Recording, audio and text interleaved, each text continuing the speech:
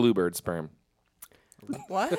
I wanted to bring that back around. That's a really good way to start this episode, actually. All Kind of right, is. bring Here us we in, go. buddy. Just a few film nerds breaking out of a rut, drooling over cinema that's hard and uncut. Stick us in your ear, thrill to this month's picks, and come and listen in. We're Measuring Flicks. Hello, everyone. Welcome to Measuring Flicks. I'm Carl Hartley. And I'm Max Peterson, and to my right is my lovely, talented, artistic wife, the artist, Bird. Welcome to the studio, Bird. Bravo, bravo.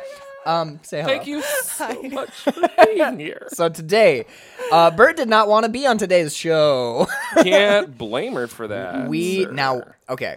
Hi. Let's get this out of the way. What we are talking about today is our second week of our month where we celebrate Saint Nick. Absolutely. It's Nicolas Cage month, and today we are talking about 1989's, directed by Robert Bierman, starring Nick Cage, Jennifer Beals, and Maria Conchita Boy, Alonso. is it ever starring Nick Cage. We are what? So boy, is it ever starring Is Nick Cage. it ever Starring? starring? Just smeared all over In it. a career-defining role. We are talking about Vampire's Kiss. All right, now, I know for a fact that you and I are going to heavily disagree this entire episode, but I want to go around and do our thing. You might be surprised.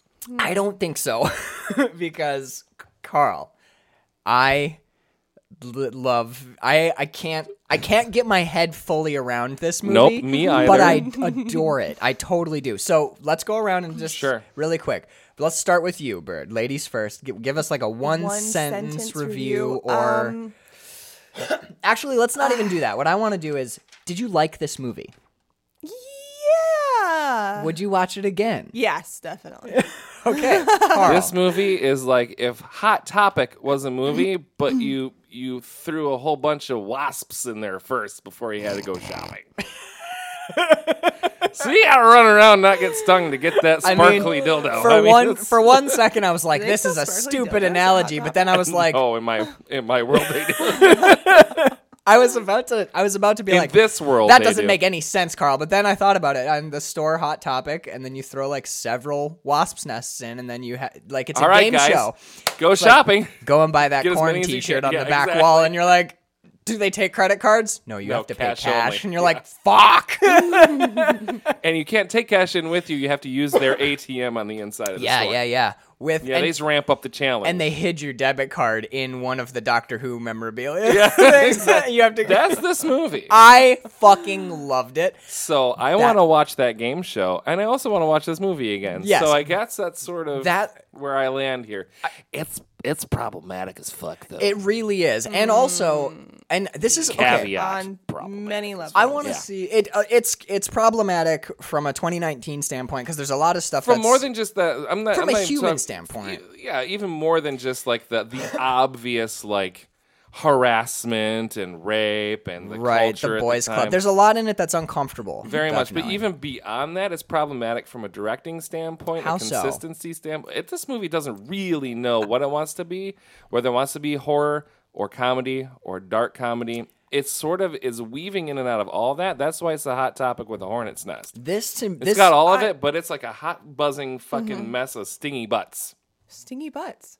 Yes. I also think it's a very problematic look at mental health and a That breakdown. too. Because it makes it very comedic. And you're like laughing. You're like, oh my God, this is hysterical. That's when it finally clicks that he's Until you actually realize. And sick. then you're like, I feel bad about laughing, but it's so funny and it's so over the top. Like, I don't Nicolas know. Cage Well, is that's Nick. hysterically funny. in His this 11 goes to 11 in this movie. This is a quintessential Nick Go Crazy movie. Yeah, that was part of why I picked it when we were talking about, because we actually scrapped a month of Akira Kurosawa movies to talk about Nick Nicolas Cage. Cage instead. Don't worry, gang. We moved Akira Kurosawa to season 3. We did indeed. So we picked 3 movies that are actually, they're all pretty much, I've never seen Moonstruck, but he's less Nick Cagey in the other 3, and I wanted one totally off the fucking walls. I wanted a Valley Girl. Found it. I'd heard, I have some friends who love Nicolas Cage, like we love Nicolas Cage, and this is the movie for Nicolas Cage going off the fucking rails. So that's why I picked it. I'd never seen it before, but I realized watching this, if you watch that Nicolas Cage compilation, the A, B, C. Yeah, that's this it's movie. here. Yep. The Boohoo is in here. The Are You Reading Me, Elba? That is in this movie. Like 50% of all of the Go Crazy moments Yeah. are from Oh, this yeah. flick. So You got to navigate some honestly, hardships to get there, but I think we all know what movie's gonna get the nom for most Nicolas Cage moment, probably Nicolas Cage. in this movie. He won last year too, actually, we should, for Drive Angry. we should reconsider that category No. when we're watching 4 Nick Cage movies a year. No, if you want to take down the champ, you gotta You got fucking to earn it, baby. You got to step into the ring. All right, so here's my heady Max Peterson pretension. Are you ready? From time to time, Here it comes. I know. I know, I'm ready for Carl's it. already buckling up. He's like, Max is going to say something really smarmy right now that makes no sense in this dog shit film we're talking about. But from time to time, this movie, to me, became like deeply, and not because of any of the problematic things, simply because of the film and the content of the film and the way it was approaching its content. This movie shifts really subtly sometimes, where you're laughing, and then all of a sudden you realize that what you're seeing on screen is deeply disturbing and heartbreaking and really emotionally fraught. It's challenging. This movie challenges you, I think. This movie has moments that, if you took them out of context and rewrote the movie around them, you would either have a, like, I'm not joking. Taut thriller. Well, you could. There's moments of taut thriller. I'm talking about, like, you would have like a tearjerker Oscar film. Oscar, People just sobbing in the I thought audience. about that so many times during this movie. Like, if it was just slightly tweaked and maybe Nick Cage. Part of me is like, what if I was to recast somebody like a young Robert De Niro or an Al Pacino, and then someone with a little more gravitas?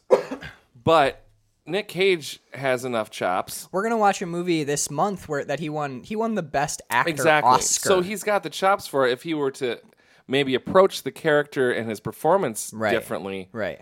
You don't even need to recast it. Just get Nick Cage leaving Las Vegas. And you would also have to rewrite huge chunks of it. But like, of course, but it's all there. It's on the vine. It's like ready to. Late in the movie, him in his apartment when his apartment's trashed and he's sleeping under his couch like a coffin. If you remove all of the like laugh track stuff earlier, that's devastating. Yep. Him talking to his psychiatrist on the street.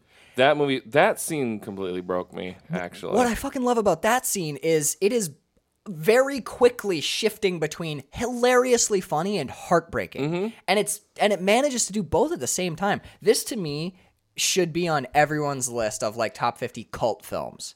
This is I would agree with that. Totally. You can't judge this movie the way that you judge, like, other movies. You're doing it wrong if you're. Yeah, if you're sitting down and you're like, well, this is not. This is okay. I felt that the performances were a bit over the top. No, this Don't is. you feel that Nicolas Cage was a little bit, I don't know how you say, overwrought? Honestly, dude, like, if this started with, like, the Palme d'Or at the beginning and was billed as an art house film, I would have watched it totally differently. Right. This is like an art movie, dude. This is like performance art. I know all acting is performance art, but this is like a weird representational performance piece. Dude, all you have to know about this movie and how you should watch it is Nick Cage with his sunglasses on and a cigarette hanging out of his mouth going, "Are you reading me, Elba?" And moments before going, "That mescaline. Strange stuff, huh? This, dude, this is not. I really, really like this movie. What do you think? And you have thoughts in your head. You're shaking your head. I do. Go. Give them to me. This film misses the mark in so many ways. Mm-hmm. It could have been a great any one of these options that we talked about, and yet it's kind of just not any of those, and it's not enough been like an of Amadeus instead of whatever this is. Yeah, like but a descent into madness and but I don't think we'd be talking about it if it was, because part of what makes this movie so discussable. This was one of the hardest movies to not talk about because Bert and I watched it together last night, and I immediately was like, we were quoting lines back and forth. Oh to my each god, other. it's so quotable. Yeah. We rewatched. How many times, like, watching a movie, do you rewatch scenes, like, half a dozen times? Just Nicolas, and it wasn't even lines. It was just sometimes, like, physical performances or non-verbal sounds, or it's... yeah, he's saying boo-hoo. yeah, he's saying boo-hoo. It's God. and yet his face is so like devastated. It's incredible, and the context of that joke is disturbing because it's immediately. Now let's start at the beginning and try and work our way through this. I'd like to see a recut. Yeah, that'd be interesting, right? I think that you would this movie feels a little dangerous to me. Not in the way that like Todd Browning 1932 Freaks is dangerous, but there's shit in here that a 2019 audience will have to wrestle with. And there's also like super high level physical farcical comedy. Yeah. It's so extreme and so over the top. It'd be like if you watched a John Waters, what you guys are saying, and I agree, like this movie had potential to be something else, but I don't want it to be something else. I want it to be this. If you watched like Multiple Maniacs, if you watched a John Waters flick and you were like, well, if he just recast these weird people out and fixed the script, it wouldn't be a John Waters movie anymore. It might be good. It might be like more. But it's not the thing that it is. I mean, do you want to recast Pecker as a young Robert De Niro? No. Like, or you don't want to take Divine out and have it be some like Philip Seymour Hoffman. Actually, now that I say Philip Seymour Hoffman doing Divine, like a really deep, committed, method performance. But John Waters movies are fucked and sometimes not technically very well executed. Mm-hmm. But it's that punk rock energy of them that gets you talking about them. And I think if you cleaned up Vampire's Kiss, a lot of you have something different. A lot of the blood would drain out of it. But that was vampire joke, Max. Do you know what one of the most amazing parts of this movie for me is? He gets bitten by a vampire during it like says right on the box. Is it? No, it's not. But mega spoilers. But it's like he gets bitten on a vampire and it's a vampire movie. And then it turns into a slapstick comedy about the worst mental breakdown you've ever seen. And it becomes It's horrifying. It's incredible. How quickly his brain snaps, too. Oh, and then the descent. And he also has the worst psychiatrist ever. She's kind of shitty. We are not even... Are you 100% sure she's real? I'm not. I don't know if she exists. I don't know if... It's hard to be sure that anything is real other than Alva and her brother. We're clued into that in the bathroom when he says, "Where did I go?" And he's in the mirror, clearly. In the mirror. Well, so that tells me that there's... potentially nothing that we're seing is real through his eyes. I think that's a brilliant move because when I first saw that and he's looking in the mirror and he's like, where did I go? Where did I go? And he's looking at himself and we can see him. But he's also saying, where did I go? My first thought, like, dude, I'm telling you, like cult movie, art house movie. This to me is like an earlier, way less effective version of Hesher. This is that quirky, oddball. Everything feels you're always back on your heels watching the movie. But at first when I saw the mirror scene, I thought they just didn't have the effects budget and they were trying to have Cage like work it because the mirror's kind of cheated out a little bit. But then we see him full body in the other mirror. And there's other moments too. Very, very early in the movie, he comes in and he has his coffee and he's like, and if you don't want coffee, I can send out for coffee. And he holds it out and he keeps holding the coffee and then his hand starts to shake. But he doesn't seem horrified by this. That's like one of the symptoms of schizophrenia is extending your body into uncomfortable positions and holding it for long periods while you go away into your head into a false world. Mm-hmm. Fuck! Mm-hmm. So, dude, this is a very weird movie, man. Like, yeah. It's and the fact that the execution is kind of shitty kind of adds to that whole, like, I was falling apart the whole time watching this movie because I couldn't quite land anywhere, ever. Mm-hmm. Yeah. As soon as I land, I had to take off again because what the fuck is happening? Touch and goes the whole fucking time. It is. It totally is. It's one of the things I like about it. It has this ferocious momentum. Because it's almost like, it's not like Red State again. Red State is perfectly executed. It's a great film. But movie. It's like that, okay, I know what's going on. And the second you think that, the movie's like, nope, boom, left turn. And you're like, what? It's the Indiana Jones rock scene. Yeah. Like you're always running from the rock. It would be, no, it's the Indiana Jones rock scene, but after he dives out of the cave and escapes the rock, he realizes there's another rock. There's another rock and it's rolling down the mountain. He's like, oh shit, it's even bigger. This place is full of rocks. And he's running down and everyone's shooting arrows at him and he finally gets to the plane. He's like, get to the plane, Jack. One's Dwayne The Rock Johnson. Rocky Balboa. The film The Rock. The film The Rock. It's Nicolas Cage. Whoa! But ties in It does. There's a couple of... Well done. Thank you. So let me take us to the notes, and we'll go through and we'll point by point this bizarre film. It is honestly one of the strangest films I've ever seen.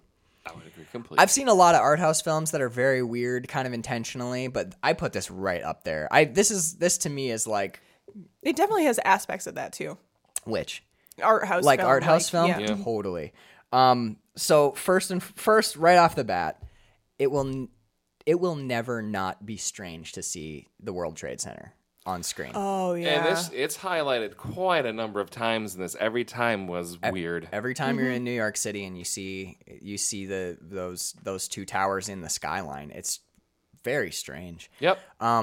And also my very first thought was, I was like, oh, Nick Cage movie, World Trade Center. And I was like, oh, he was in World Trade Center and Oliver Stone. He's really good in that movie, by the way. Yeah, he's trapped under a building the entire time. It's incredible. Anytime someone's like, Nicolas Cage is a terrible actor, I'll give you a handful of movies to watch. The Rock, Raising Arizona, Con Air, World Trade Center, Leaving Las Vegas. Like, he's not a terrible actor. Right. He just...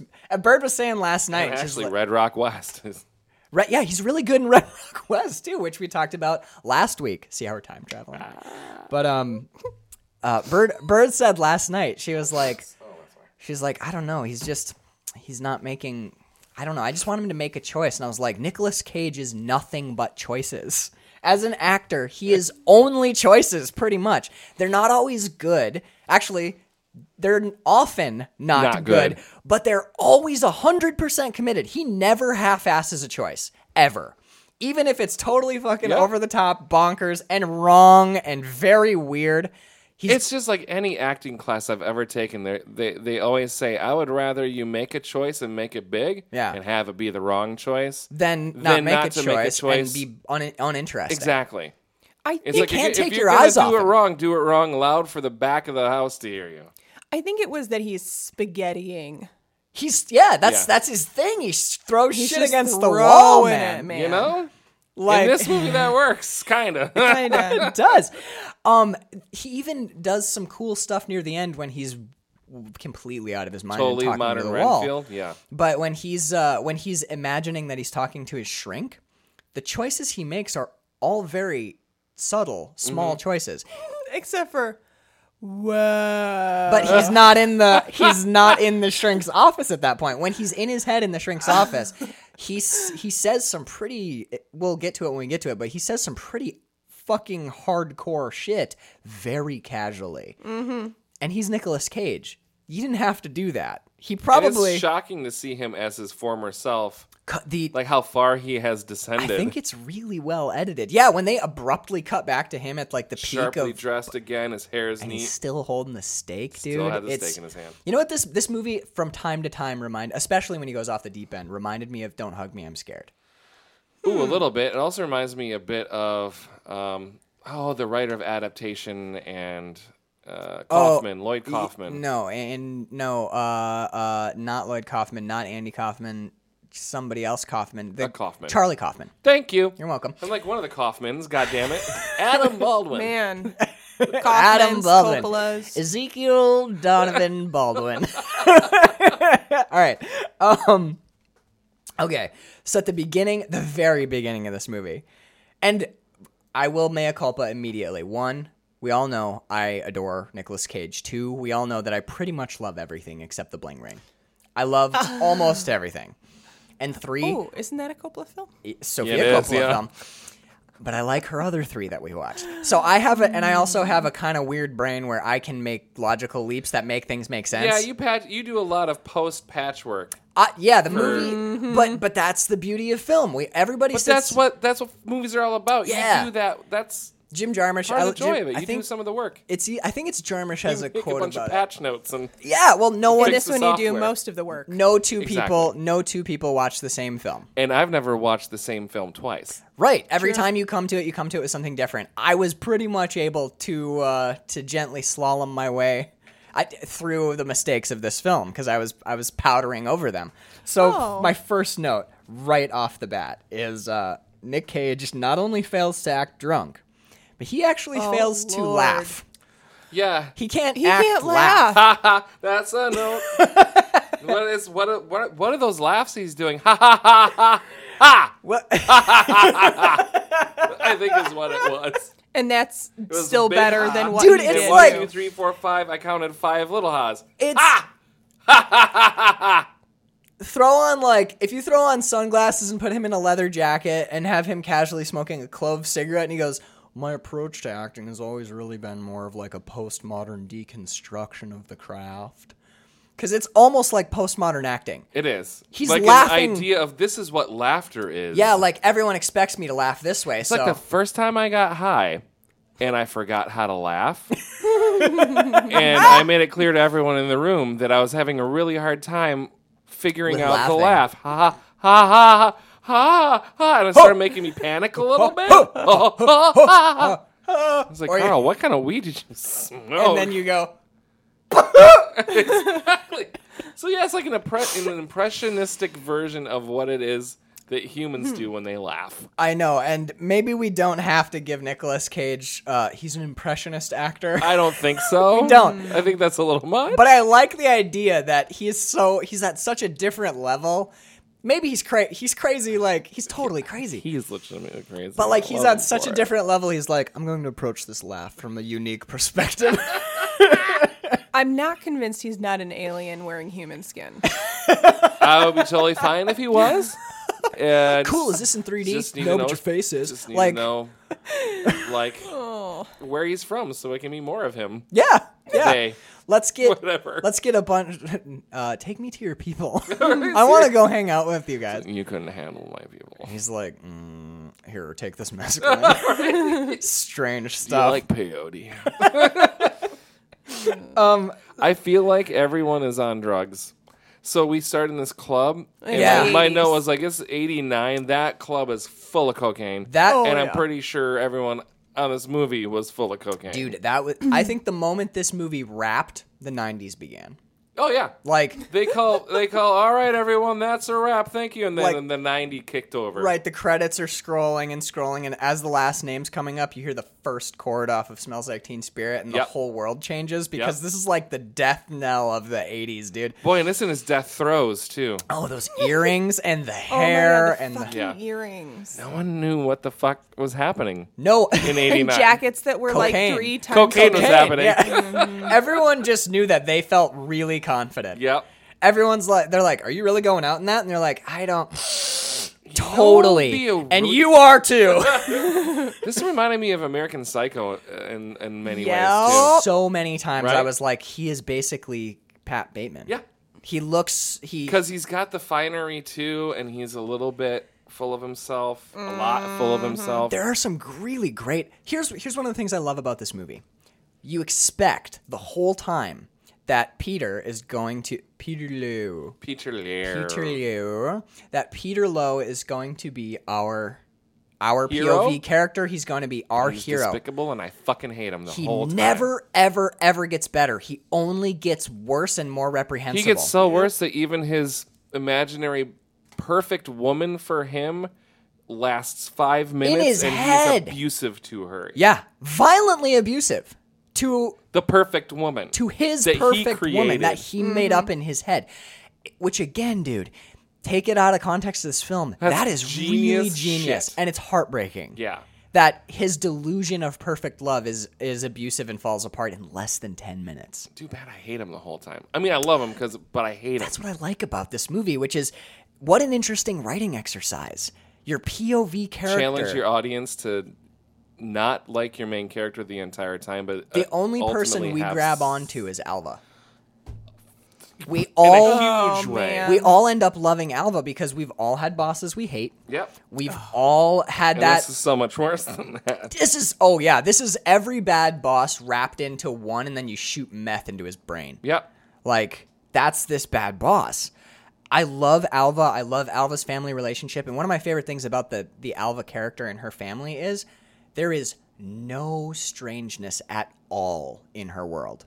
So when we see her working, Even the way she dresses. very normal. It's like she makes her own clothes. Right, and her mother takes care of her, but her mother's also very pragmatic. Like, you got to go to work. Who doesn't hate their boss? Right. Her brother's a working stiff. He's learned some hard life lessons, so he gives her a gun and the blanks. And then when he finds out what's happened to her, he goes to deal with this. And that's the first time that we see someone who's not Alva, who's been victimized by Peter through the whole movie. We see someone normal walk into Peter's life.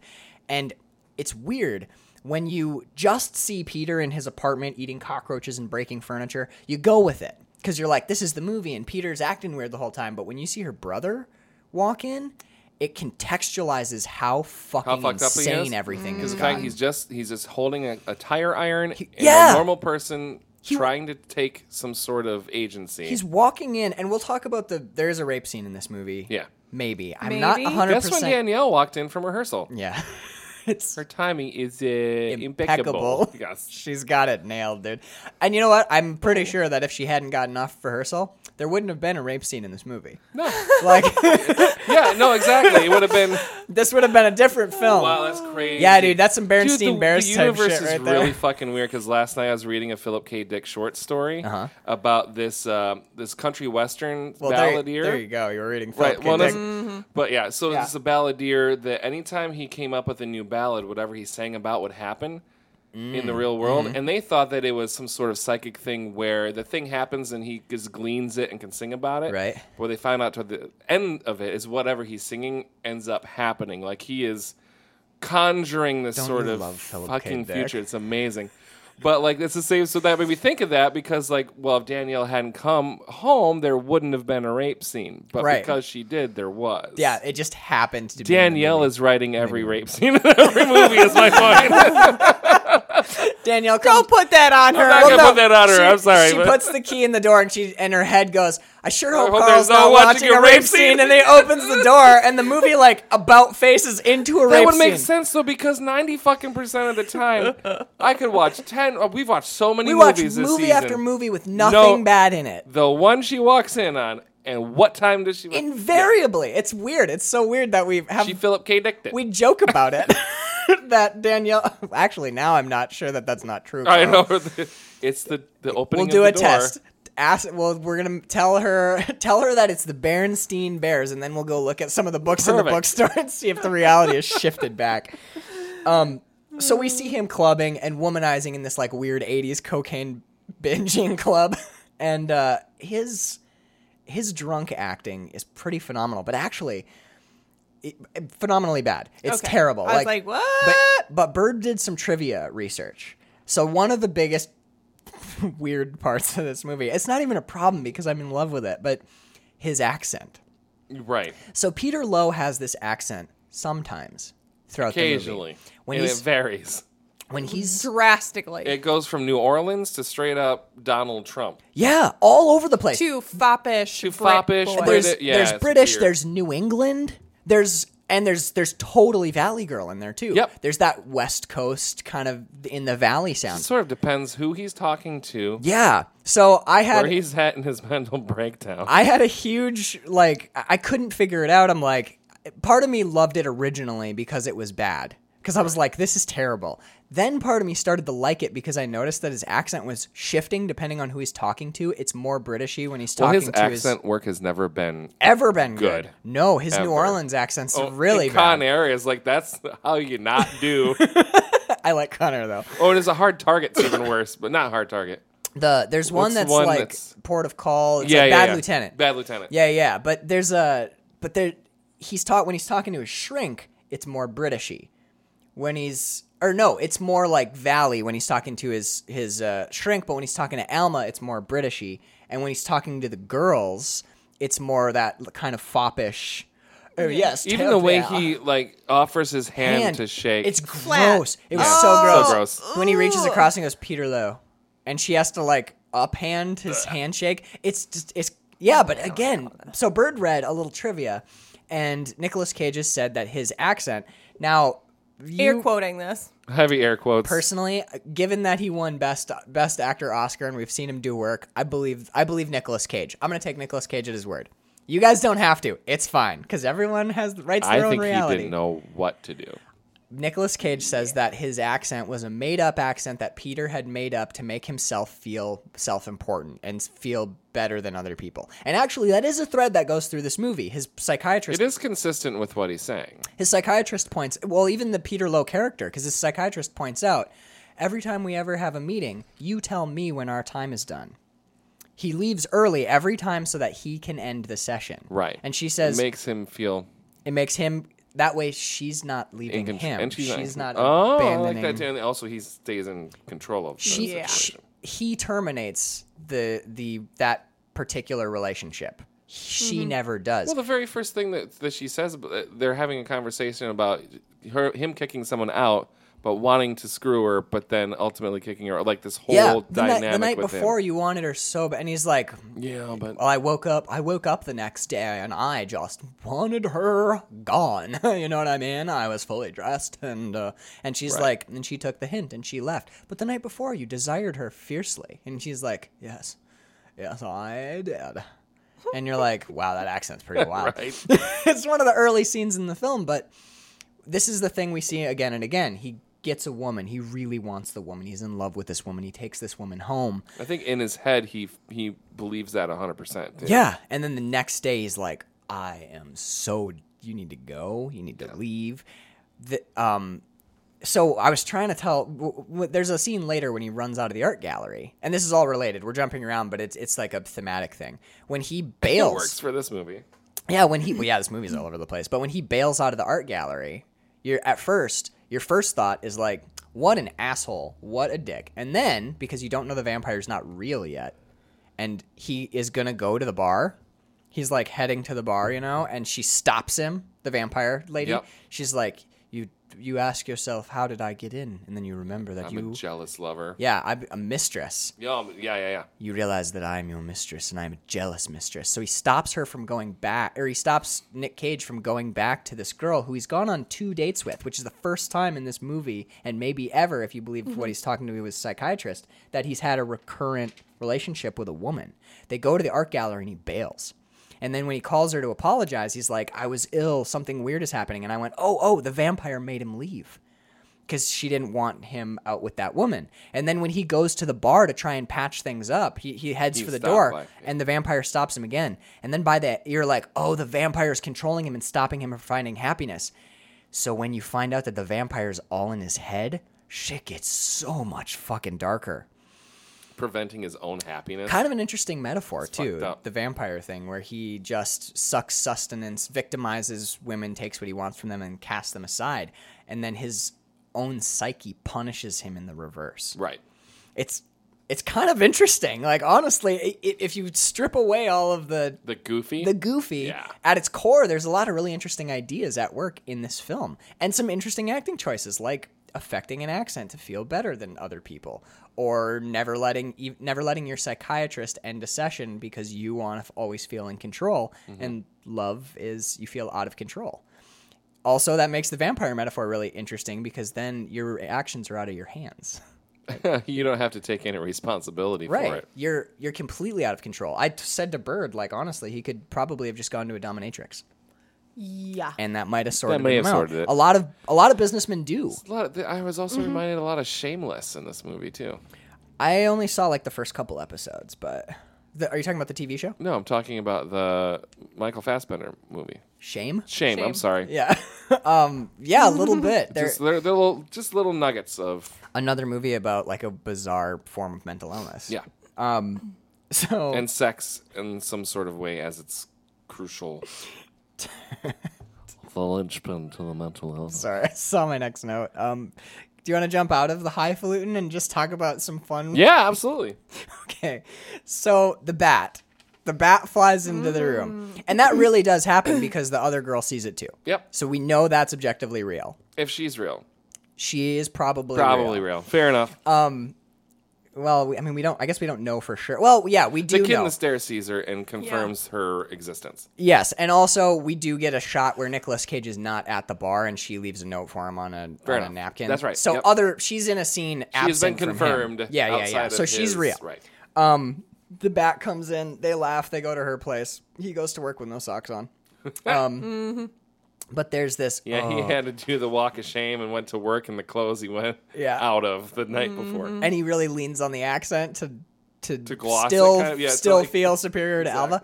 But there's this great bit when he's in with his psychiatrist, and he's like, I saw this bat, and I felt very turned on. And she's like, She's like, the bat? She's like, by the bat? Okay. And he's like, well, anyway, I was in Mortal Kombat with this fucking bat. Cut me a break.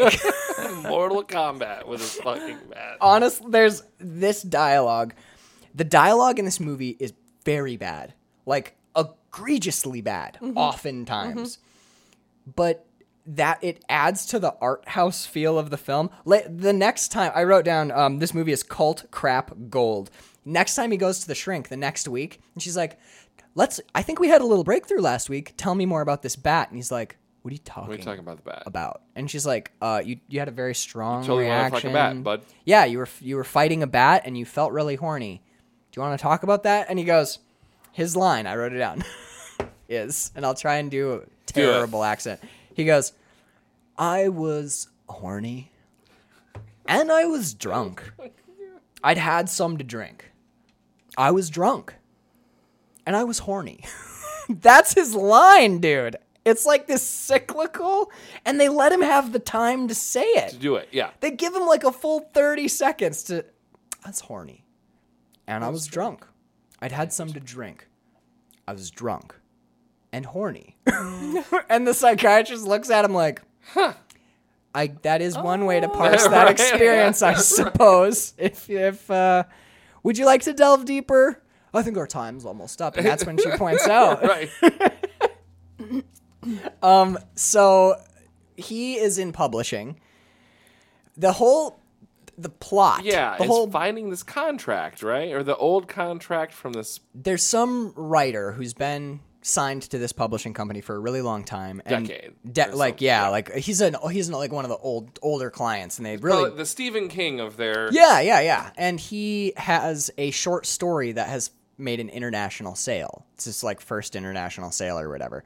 So they need to find that short story contract and figure out what the terms are for the international sale. It's been so long. Yeah, and they're not sure where it is. And this guy is 1989, so it's not like let's control search whatever. Right, control F, right. Name of story. But but their contracts are all. He's been with them so long that he has like hundreds and hundreds of files to go through. It's like the Indiana Jones warehouse. Yeah. Contract and paperwork. Somewhere in there is one contract. God damn it.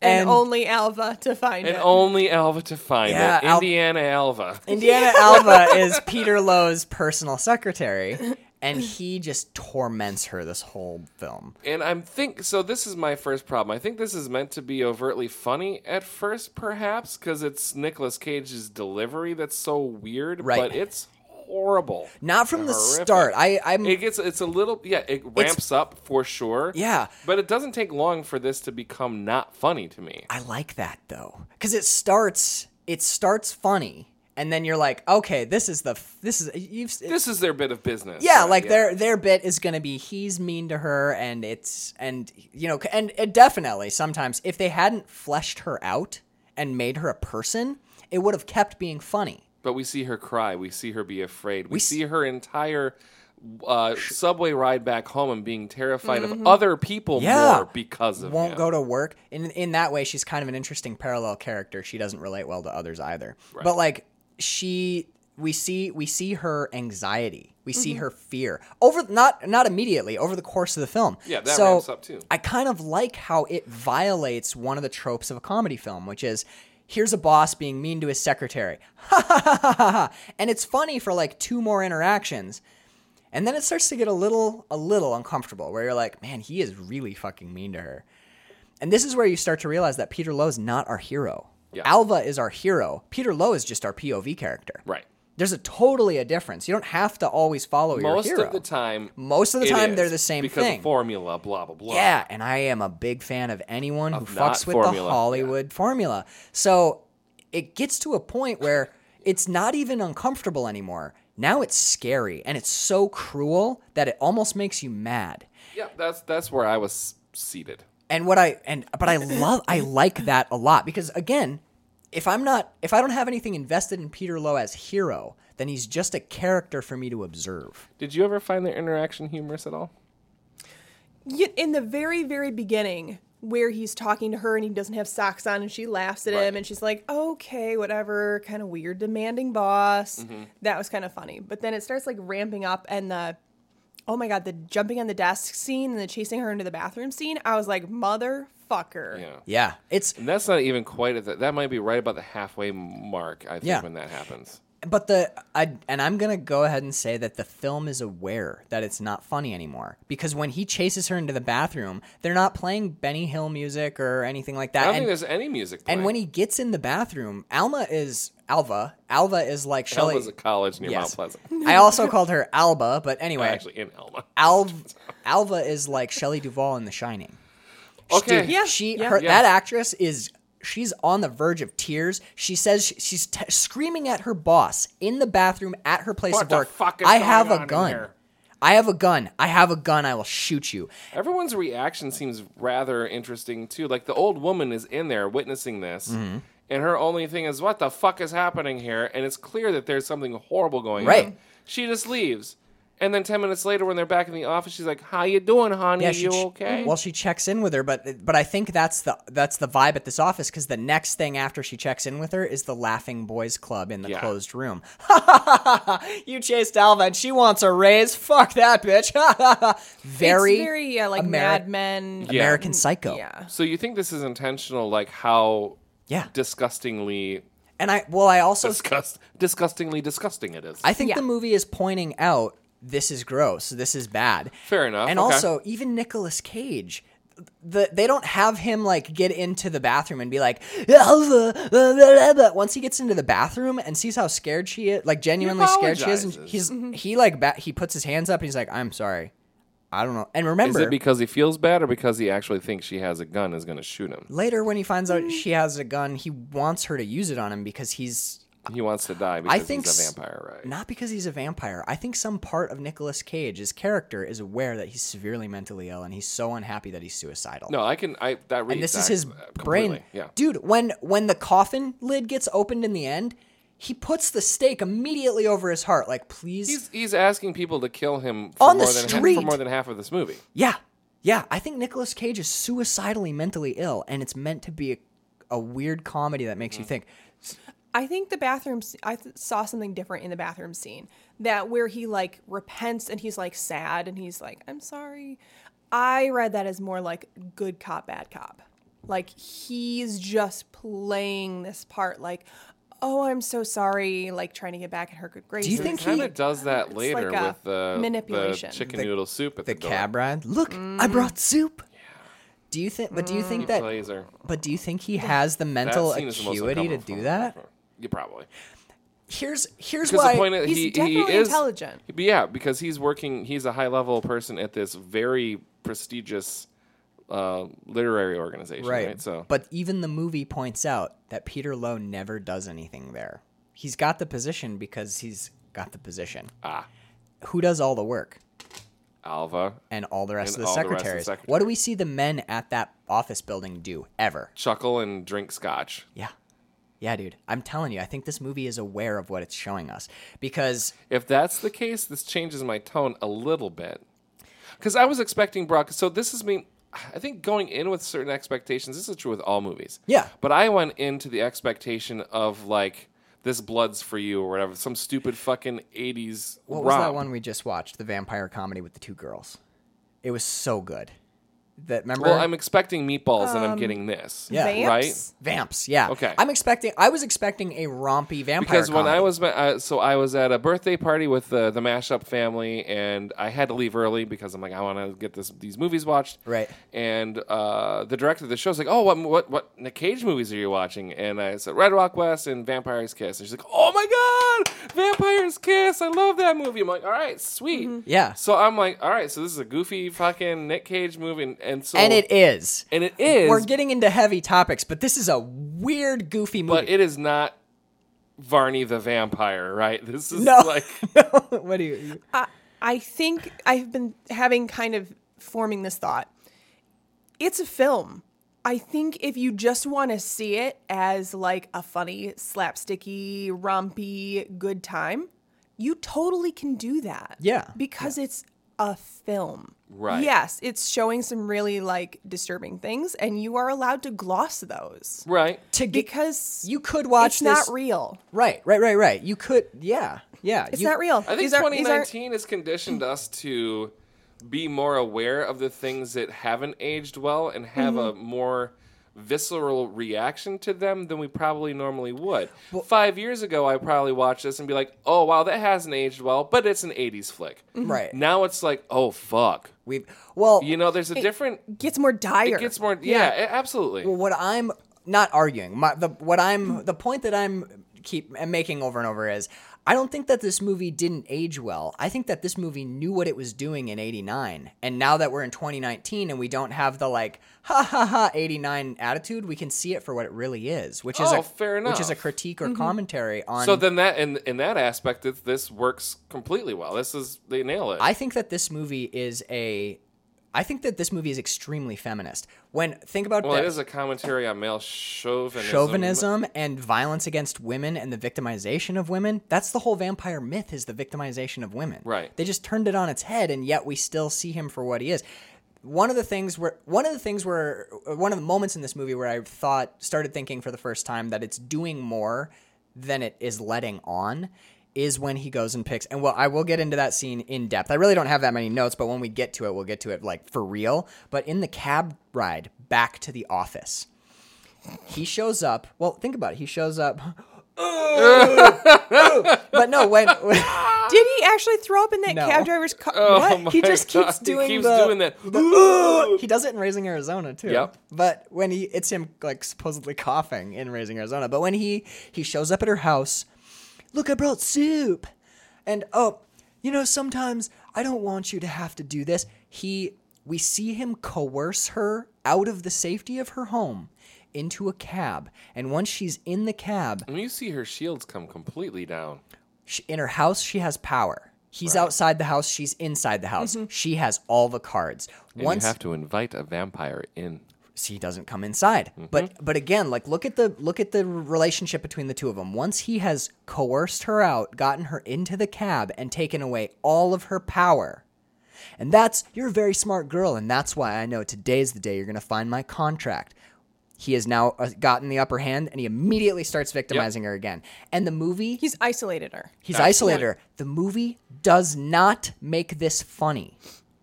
There's a lot of shit in here that's hilariously funny, but here's why I think that this movie knows what it's doing. This is the first time that Nicolas Cage drops the C-bomb, and he drops it four times in this movie. I don't think that was ever intended to be humorous. I think that was intended to make us scared of Nicolas Cage's Peter Lowe character. That's why I think this movie's better than people give it credit for, even though it is totally 211. When he's in the car with his sunglasses on, with no mirth on his face and no weirdness and not cranked up to 11, and he goes, where the fuck is that cunt? That is not meant to be like a night. Yeah, said the C word. The audiences in 89 aren't meant to be like, ha ha ha, look at him being mean to women. This is the movie showing Peter Lowe as a very dangerous, sick man. And she's begging for bullets from her brother or cousin. There's nothing funny at all about that movie. And the movie, do you notice the score drops out? Mm-hmm. There's no score, there's no jokes, and Nicolas Cage's performance dials right down into like perfect deadpan level. I think that's all intentional. The movie stops being a comedy from time to time to show us like, hey, remember how you were laughing a second ago? Probably shouldn't be. That's what I think this movie's doing. I really like this flick quite a bit. Anyway, let's jump back because we started on this train because I wanted to introduce Alva, so I could introduce one of the weirdest things that Nicolas Cage does in the movie. It's when he comes in, he's already got her looking for the file, and she's looked through hundreds of files, and then he comes into the office one day, shambling with sunglasses on and a cigarette in his mouth, and Bird pointed this out, actually. As he becomes progressively more Renfieldy or more vampire-y, his shoulders come up. He gets almost hunchbacked, right? Yeah, and his head comes forward and his gait changes, which is like... I think he's more... I really think he's more Renfield than vampire. Yeah, totally. He's eating insects and raw pigeons and... And the tragedy is the vampire in his head... They always want to be the vampire. Renfield, master. You know? Master. The whole thing. Well, I love that he fancies himself the vampire, and we find out that he's the Renfield, because that's a perfect parallel to who he was in his real life. Yep. He fancied himself the big boss, but he's not. He's a guy in a corner office who deals with contracts. He's a bug-eating servant. Yeah, yeah. And he projects that onto, he uses women to make himself feel like the vampire when he's genuinely the Renfield. So Okay, there's maybe a little bit more going on here than meets the eye. in Vampires, And if it's just you doing a little bit of post-patch work on it, that's why I like doing the show with you. well, I'm doing You're like the salt. It's like you just make it taste a little bit better, you know? like this is bland, and then I'm like, but here's some salt Like, ideas. oh my gosh, you really pulled the flavors out of that one. Exactly. Yeah, I was gonna I'm do the salt baying. baying it. I'm salt baying Vampire's Kiss for everyone right now.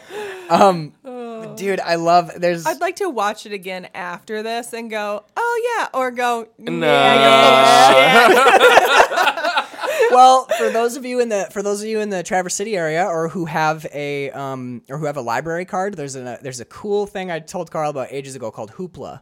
Yep. It is free on Hoopla. If you have a smart TV, you can or you have a Roku. If you have a Roku stick, That's incredible. you can download Hoopla. I think you can get it on a smart TV too. Hashtag libraries, man. Right, dude? I watched it for they're free the last best. night. Libraries are absolutely killer, but he does this. It's almost, I would almost say it's like an iconic physical moment when he's telling Alva that she needs to find this file, and she's like, "What? But you just said." Well, he came in, or she comes in, and she's like, "I'm kicking off for the day," and he goes, "Alva, I just wanted to say, I'm really sorry about what I did yesterday," chasing her into the bathroom. He's like, Right. I just, This is how it was, Mescaline. yeah. And she's like, What? oh yeah, No, but hell she's of a like, drug. "Oh, I get it. Just I totally casually. get it." That's how you know it's the 80s. He just throws it out real. She's like, yeah, I used to do that in high school. I know. I was Yeah. like, Tried what? it once. Like, Jesus Christ. Well, actually, no. It's not even we're not even to the fucking mescaline part. This is just earlier in the movie. Oh, he doesn't have the sunglasses yet. He's just smoking a cigarette, and he goes, "I need you to find this file," and then you've seen the video if you've ever watched the Nicolas Cage best of compilation on YouTube, but he's got a cigarette in his mouth and he screams, "Am I getting through to you, Alva?" And he turns his head down like the king. Yep. He's doing like an Elvis. It's an Elvis Presley point. And But it's For also sure. like the voice is like a sports announcer. Yes, Yeah. and he cocks his head to one side. He's smoking a cigarette and he's pointing directly at her, but not looking at her at all. It is the most unnatural body motion you've seen yet in this film. There will be another one in a second. This is the one that Bird and I watched. Cocaine's a hell of a drug. Yes. What did you guys think of Alva? It starts with not even her name. Oh, just calling for her in the office. Yeah. Pathetic, but it's kind of funny. And it starts really quiet. I'm only being loud for the mic, but it's like, Alva.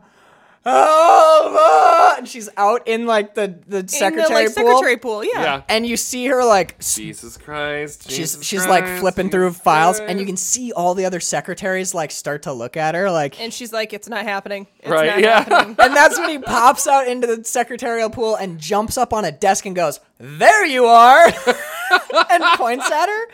And then Oh, that's the beginning of the chase scene. yes. Yeah. So we did. I mean, we talked about Alva and we kind of jumped through all of the bad stuff that happens to her. But at this point in the movie, it's still kind of funny. Doesn't she have a phone? Why doesn't he fucking call her? Because He's he's crazy. But And he'd rather just yell. Yeah. at her. also- Like a child Yeah. having a nightmare? also, Pretty much. also he's victimizing her. He's asserting Yeah. dominance. He's asserting his power and hurting her. But like at this point, when he jumps up on the desk and points at her and goes, "There you are," we're all laughing because it's funny. Yeah. And in 30 seconds, the movie manages to completely flip that on its head when she's cowering in the bathroom and he's like, I may have done something wrong here. Right. Oopsie daisy. Mescaline. am I But right? then, like, not 5 minutes later, he's in laughing with the boys about it. Right? Yeah. The boys club is so awful. So right after this, Peter goes home and trashes his apartment. With the mimes outside. Yeah. Bird has a thing about this. Yeah, I think they're playing out the film. Yeah, a little bit. It's the smack. It's the It's spit the- in the face, and then the It's the core of it. It's the man versus Right. woman, like unable to have a... Well, Bird had a real theory. Bird, do you want to say it or do you want me to say it? Because you're avoiding it. Bird thought that the mimes are literally exactly acting out the scene later in the film when he's in the club with his teeth after he's murdered the girl. Oh, right. And the vampire comes in and he slaps him.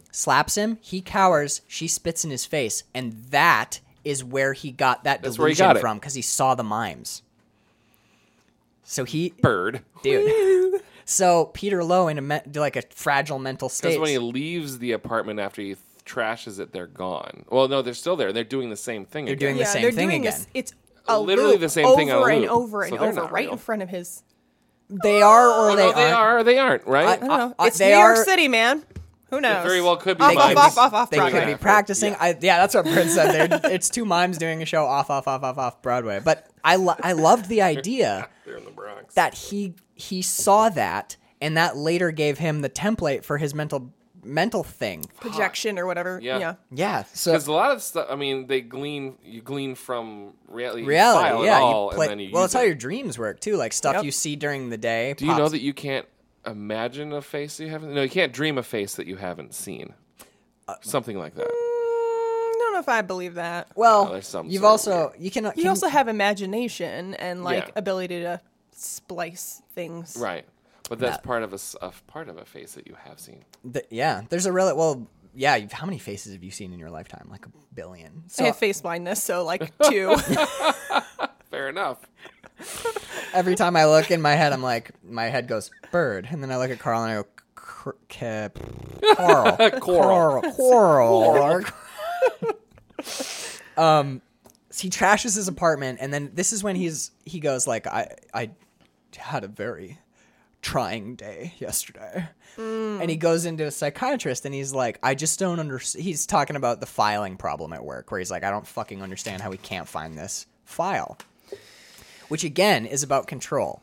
So the psychiatrist goes like... well, And maybe- also him asserting that he's perfect and infallible. Yes. Yeah, because the psychiatrist goes, well, Peter, maybe someone misfiled it. Misfiled! I've never misfiled I've never misfiled anything. ever. If you have something under A, you file it under A. It's then how hard is it? It's alphabetical. You know, A, B, C, Oh my God, D, we're doing E, this. F, G, H, I, J, K, L, M, N, O, P, Q, R, S. And she's like, Peter, T, U, V, W, X, Y, Z. Second podcast that he's done the whole thing. I think I've done it on like 3 now. Maybe my 3. God. This might be the third. And then he goes, huh? You put it in the file. It's, it made me think of Shia LaBeouf. Yes. It does Shia LaBeouf, do it. Just do it. Just file it. Dude, I honestly think, I kid you not, that whole scene with the psychiatrist, that bit, because it's pretty self-contained. It doesn't lead into or anything else. It's like Right. a little thing. It might be my favorite comedic scene I've ever seen. It's fucking hysterical. That is my only like true laugh out loud moment in this Really? film. Yeah.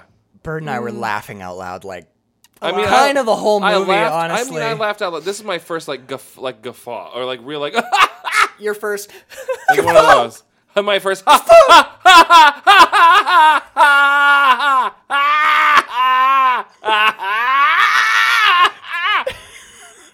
It's sort of like that. Yep. Yeah. Yep. Oh, your neighbors. Yep. I swear. Yep. It's one of our. That was the first part. Yep. That was the Yep, first yep. part where we realized he's like, and I just don't understand why it wasn't filed. Yep. Yep. It's like what were those puppets from the Muppets? Yep. Nope. Yeah, that's what Nicolas Cage is doing. But Bird, Do the yups. I love the it. thing that Bird pointed out was that we had to rewatch is when he goes, she goes, well, you know, accidents happen, Peter, mistakes happen. And he goes, I've never misfiled a file ever in my whole life. And he goes through four poses? 4 extremely distinct body positions, like finger up, like petulant arm cross, hands on the hips, and then he moves his arms behind his back and like pushes his hips forward, and then he collapses on the couch when he's done. He just falls straight down. I will give him, his physical performance is out of fucking control in this entire movie. So is his vocal performance. He's like a puppet. Yeah, like he's not noodly. even in control of things. Just like his bones are made of jelly. Dude, like I know we talked about some heavy stuff earlier, but he's like a clown. Yeah. He's like a really dialed up to 11 clown on cocaine, and it is fucking hysterically funny. I know we're making it sound a little heavier than it is when you watch it. You got to kind of dig for the ideas, but be aware those moments are definitely there. Fuck, dude. His choices that he's making. So the next day gets to work, and he's like, will you call Alva in here for me, please? And they're like, Alva's home sick with the cold.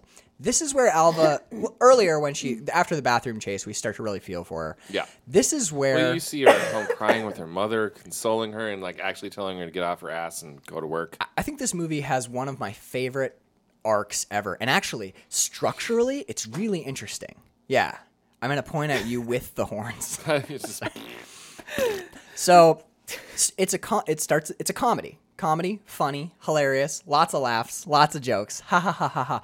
Okay, the bathroom thing's a little weird. And then the movie has like a divergent structure. Because Nicolas Cage keeps ramping up and he keeps being comedy, keeps being funny, stays at 11, lots of goofy body things and strange line deliveries. And it's almost like he starts in a comedy and then halfway through they cut him off and drop him into a drama or a horror. Absolutely. But he keeps acting like a comedy, and that dissonance... And that's why it's so uncomfortable. Again, I think intentionally. Because, like, when we see Alva, even the cinematography changes. They shoot it the camera doesn't ever hardly move. We're watching her in her bed, and we'll zoom in on her in her bed, or we'll shoot a close-up of her crying, and her mom comes in, and things are brightly lit. When we're with Peter, most of the time, things are in shadow and dark and very... Well, he's afraid of the light now. Right. Well, but they stylize it kind of heavily. Yeah. And maybe some of that's Nicolas Cage smoking cigarettes and throwing sunglasses on inside and hunching really weird, but it's like suddenly the movie, the rest of the movie goes in a different direction, and Nicolas Cage has a quote-unquote break with that movie. He breaks from reality because the movie stays real. We stay in the real world, and Peter just goes further and further off into fucking left field. So the structure of the film mirrors that of a mental breakdown, which I kind of like. And he gets worse and worse and weirder and doesn't seem to realize it. And I like that the movie keeps playing him for laughs, but but it's not built like a comedy. Yeah.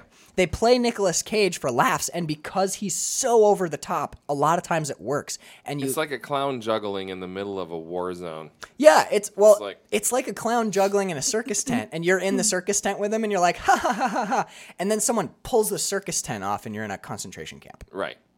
And the clown's still juggling. He completely and still laughing, and dude. Yeah. It's like, look how fun it is, and then you cut the music and drop the tent, and it's just suffering and madness all around you, and the comedy act doesn't change. It's all context. It's cool. It's really cool. It sounds horrible, but I kind of like it. So this is when he goes to Alva's house after he finds out that she's quote-unquote sick, and he shows up, and she's ironing in her bra, and he, like, skulks past the window, and again, the early part of this, when he gets her out of the house, is very funny. Yes. And then it ceases to be funny in the cab. But dude, when he's on the porch and he's like, Alva, I'm worried about your health. Look, it's a truce. I brought soup. And it's like this teeny bag. It doesn't look like soup. It looks like a bag of cocaine. That's what I thought it was. It looks like a Swiss Miss like cocoa bag or something. Yeah, and Dude, it's funny. You can't, there's no way to argue that Nicolas Cage on the porch with his little bag of soup is not kind of funny. It's very funny. But when you find out the motivation, it retroactively becomes very sinister. It's the wolf at the door, man. What do you got? It could also be argued that he's victimizing her in that moment, too, because he's walked up to her window and he's peeping Tomming her. Mm-hmm. Well, he's in her private space. He's absolutely... Yeah. He does the whole time. He doesn't, like, go to her door and knock on her door. He, like, sneaks around her house first. Now, but here's a strange thing. Let's talk about another Coppola vampire movie. In Dracula, we wouldn't be having any conversations at all about Gary Oldman victimizing girls. That's because that's what's expected of him. Yeah. You know, like if Gary Oldman walked up to someone's window and was like, "Come on out, you're like, ooh, spooky! It's a vampire. Like, is he gonna turn her into a vampire? Or is he gonna, ooh?" And I think what the movie's pointing out is whether or not he's objectively a vampire, he's a predator. Yeah. And most of the men in the movie, other than her brother, I think Emilio, are kind of portrayed as predatory. Yeah. So I think they're kind of removing the fun metaphor of vampire and showing you, like, here's a guy who thinks he's a vampire, but it doesn't really matter because either way, he's victimizing this woman. Right. Which is... Because he is a vampire.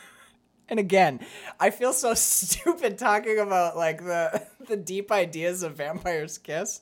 Because when you watch the movie, listeners, if you've never seen it and you go and watch this with all of these heavy things in your head, you're going to be like, what the fuck were they talking about? Like, really, it is so over the top. It's clusterfuckery. It's so goof troop, dude.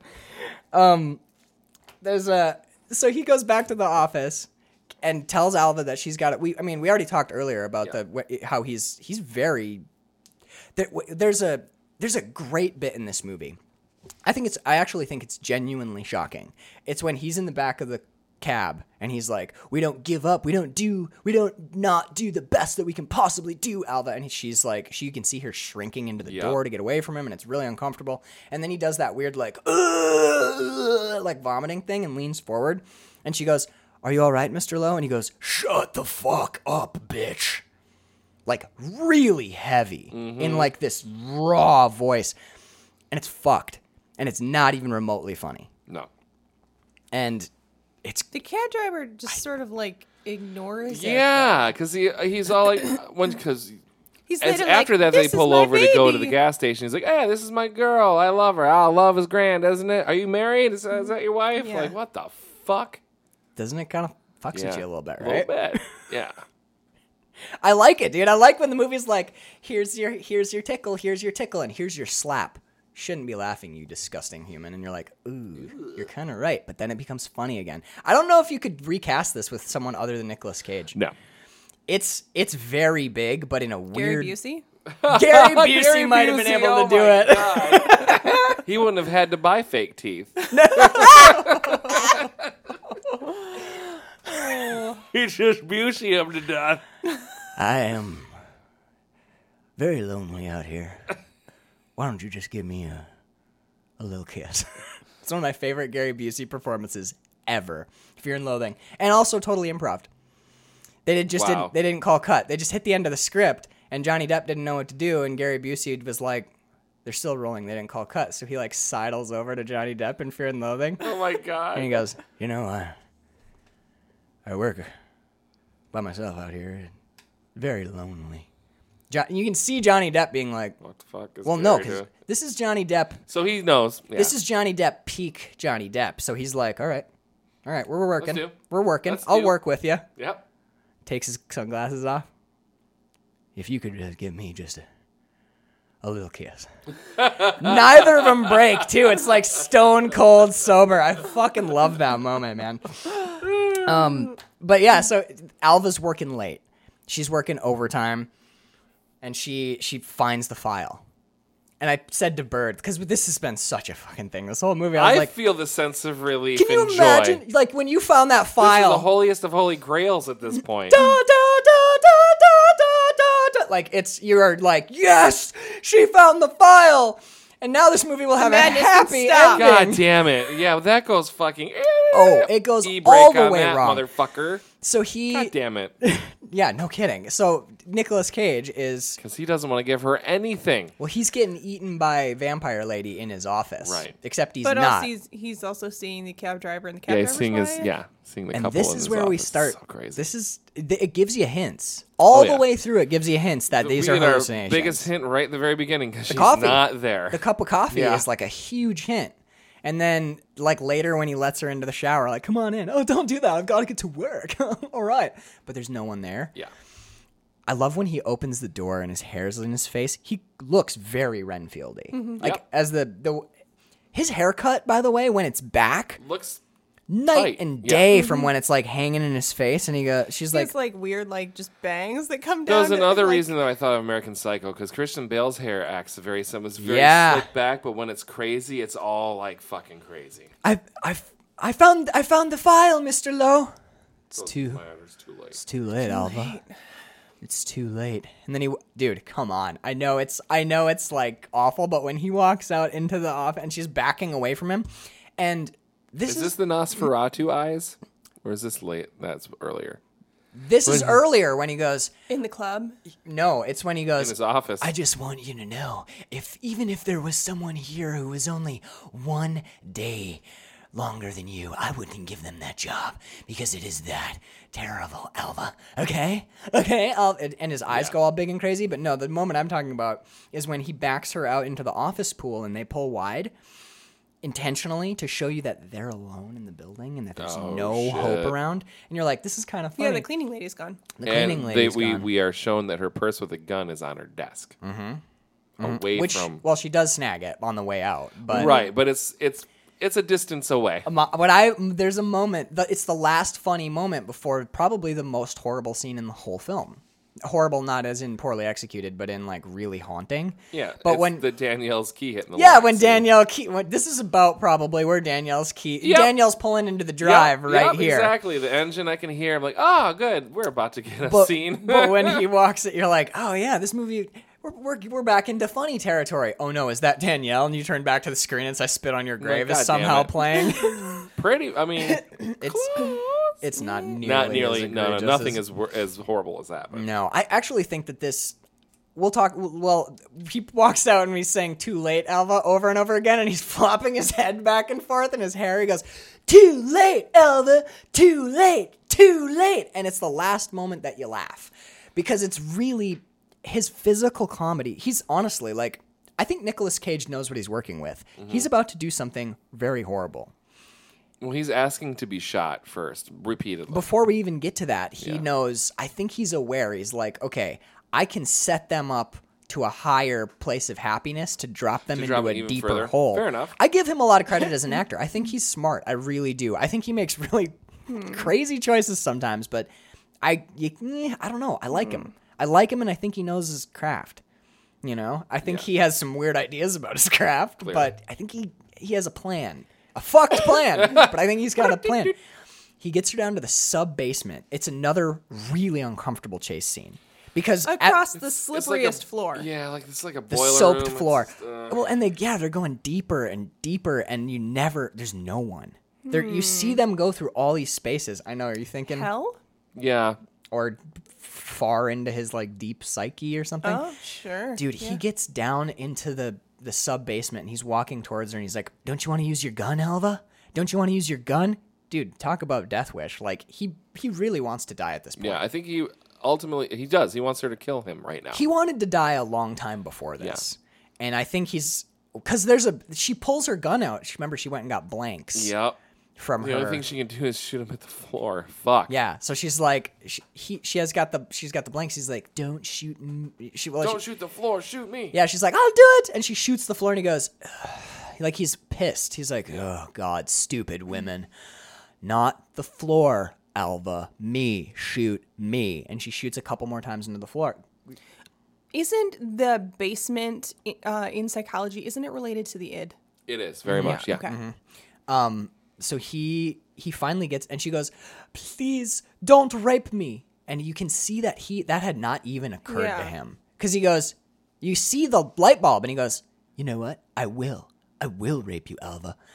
And he later says to his psychiatrist, casually. Very casual. Yeah. I raped somebody yesterday. And again, I don't think that the movie wants this to be funny. I think that the movie wants this to be like a scene from oh god, there's a movie where like almost this exact thing happens where someone has it's like that Inception thing almost where like the hallucination is meant to be really troubling in its casual treatment of this. What is I don't know. think the movie I'm thinking of, the other one, ends I think with the character killing themselves. And it's someone being like, yeah, if you just open your wrists, it's fine. You know, like in the casual nature in which the really horrible thing is. Yeah. I'm not sure that he rapes her here.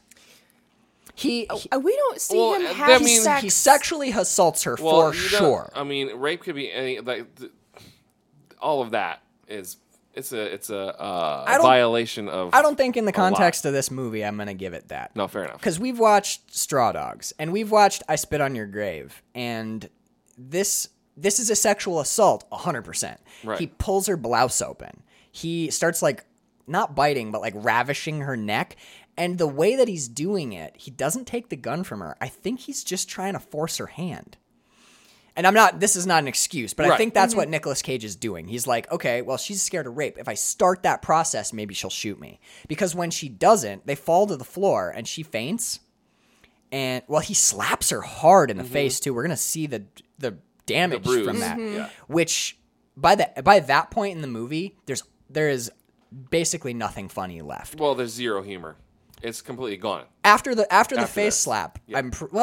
I don't know. Him wandering through the streets is pretty fucking funny. But because I think we're watching two movies. We're watching The Madness of Peter Lowe, and we're watching The Real World. You making that point made me think that's exactly. We have that divergent. Yeah, we're in it's the clown in the. There is a comedy happening, but it's only a comedy because this guy has no reality left. Right. And then the reality movie we're watching is really fucked. Right.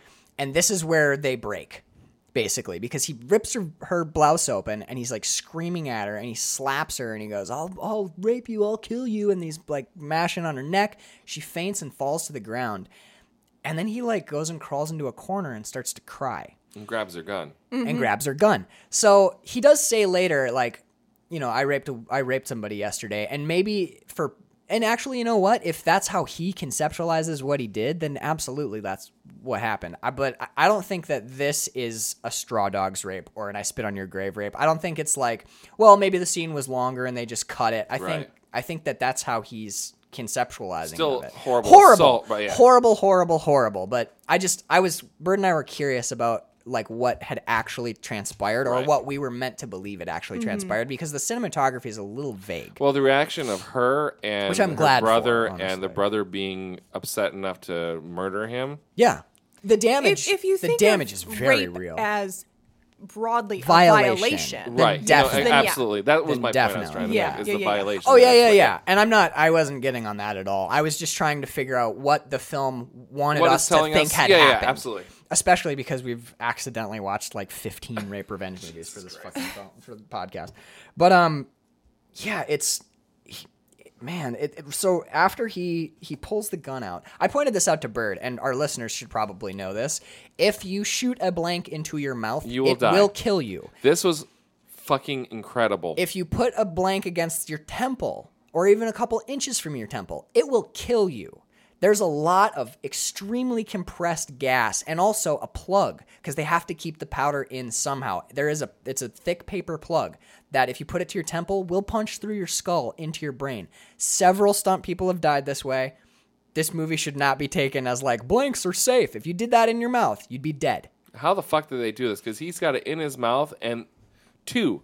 Not one. Twice. Yeah. Not one, but twice. I don't know their technical name. I've always thought of them as flash caps, and it's a plug barrel. So the barrel is plugged up, and it's a revolver. So that cylinder's kind of, the chamber's kind of open to the air a little bit. So the gas is expending out. And there's not a blank in there. You know how a cap gun works? Yeah. Think really powerful really cap gun. So all the explosion's happening right under the hammer, and it's venting out really the side of the chamber. Close to your face. It looks for a huge really cap, scary. Dude. Yeah. Oh yeah. It's a great stunt, honestly. It's one of the coolest and gnarliest fucking things I've ever seen on film. It's an extremely intense and disturbing as shit. Definitely.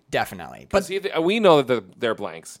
And for someone not knowing about blanks can kill you, right? You're just like, ha ha ha. But knowing all of that and him thinking it's a loaded gun in his mouth is so fucking disturbing. Have you ever seen... Oh, it's brutal. Yeah, what Nicolas Cage is doing here is, in his head, he's killing himself. Mm-hmm. This is suicide. We're watching him commit suicide because he can't deal with what he's become. And just by accident, again, if in another context, actually, no, just look at it from a different perspective, and this is like the blackest of black comedy. Because this is actually kind of funny. Do you ever see Traffic? Is it Traffic? Crash? The one... Crash. No, I've never seen it, but it's on our list for season 3.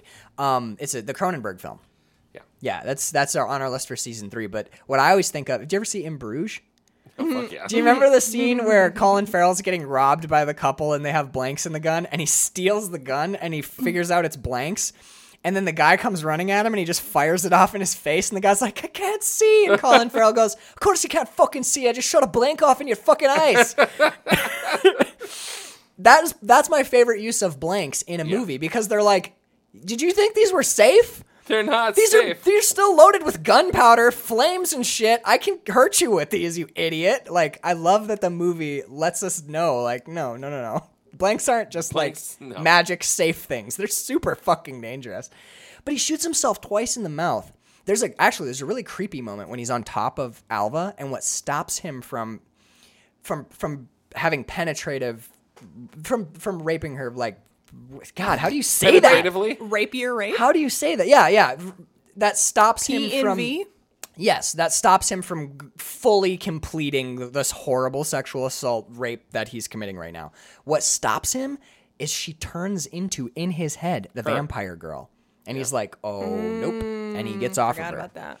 And she's like, you're with me now, love, which you've broken from reality. You're mad.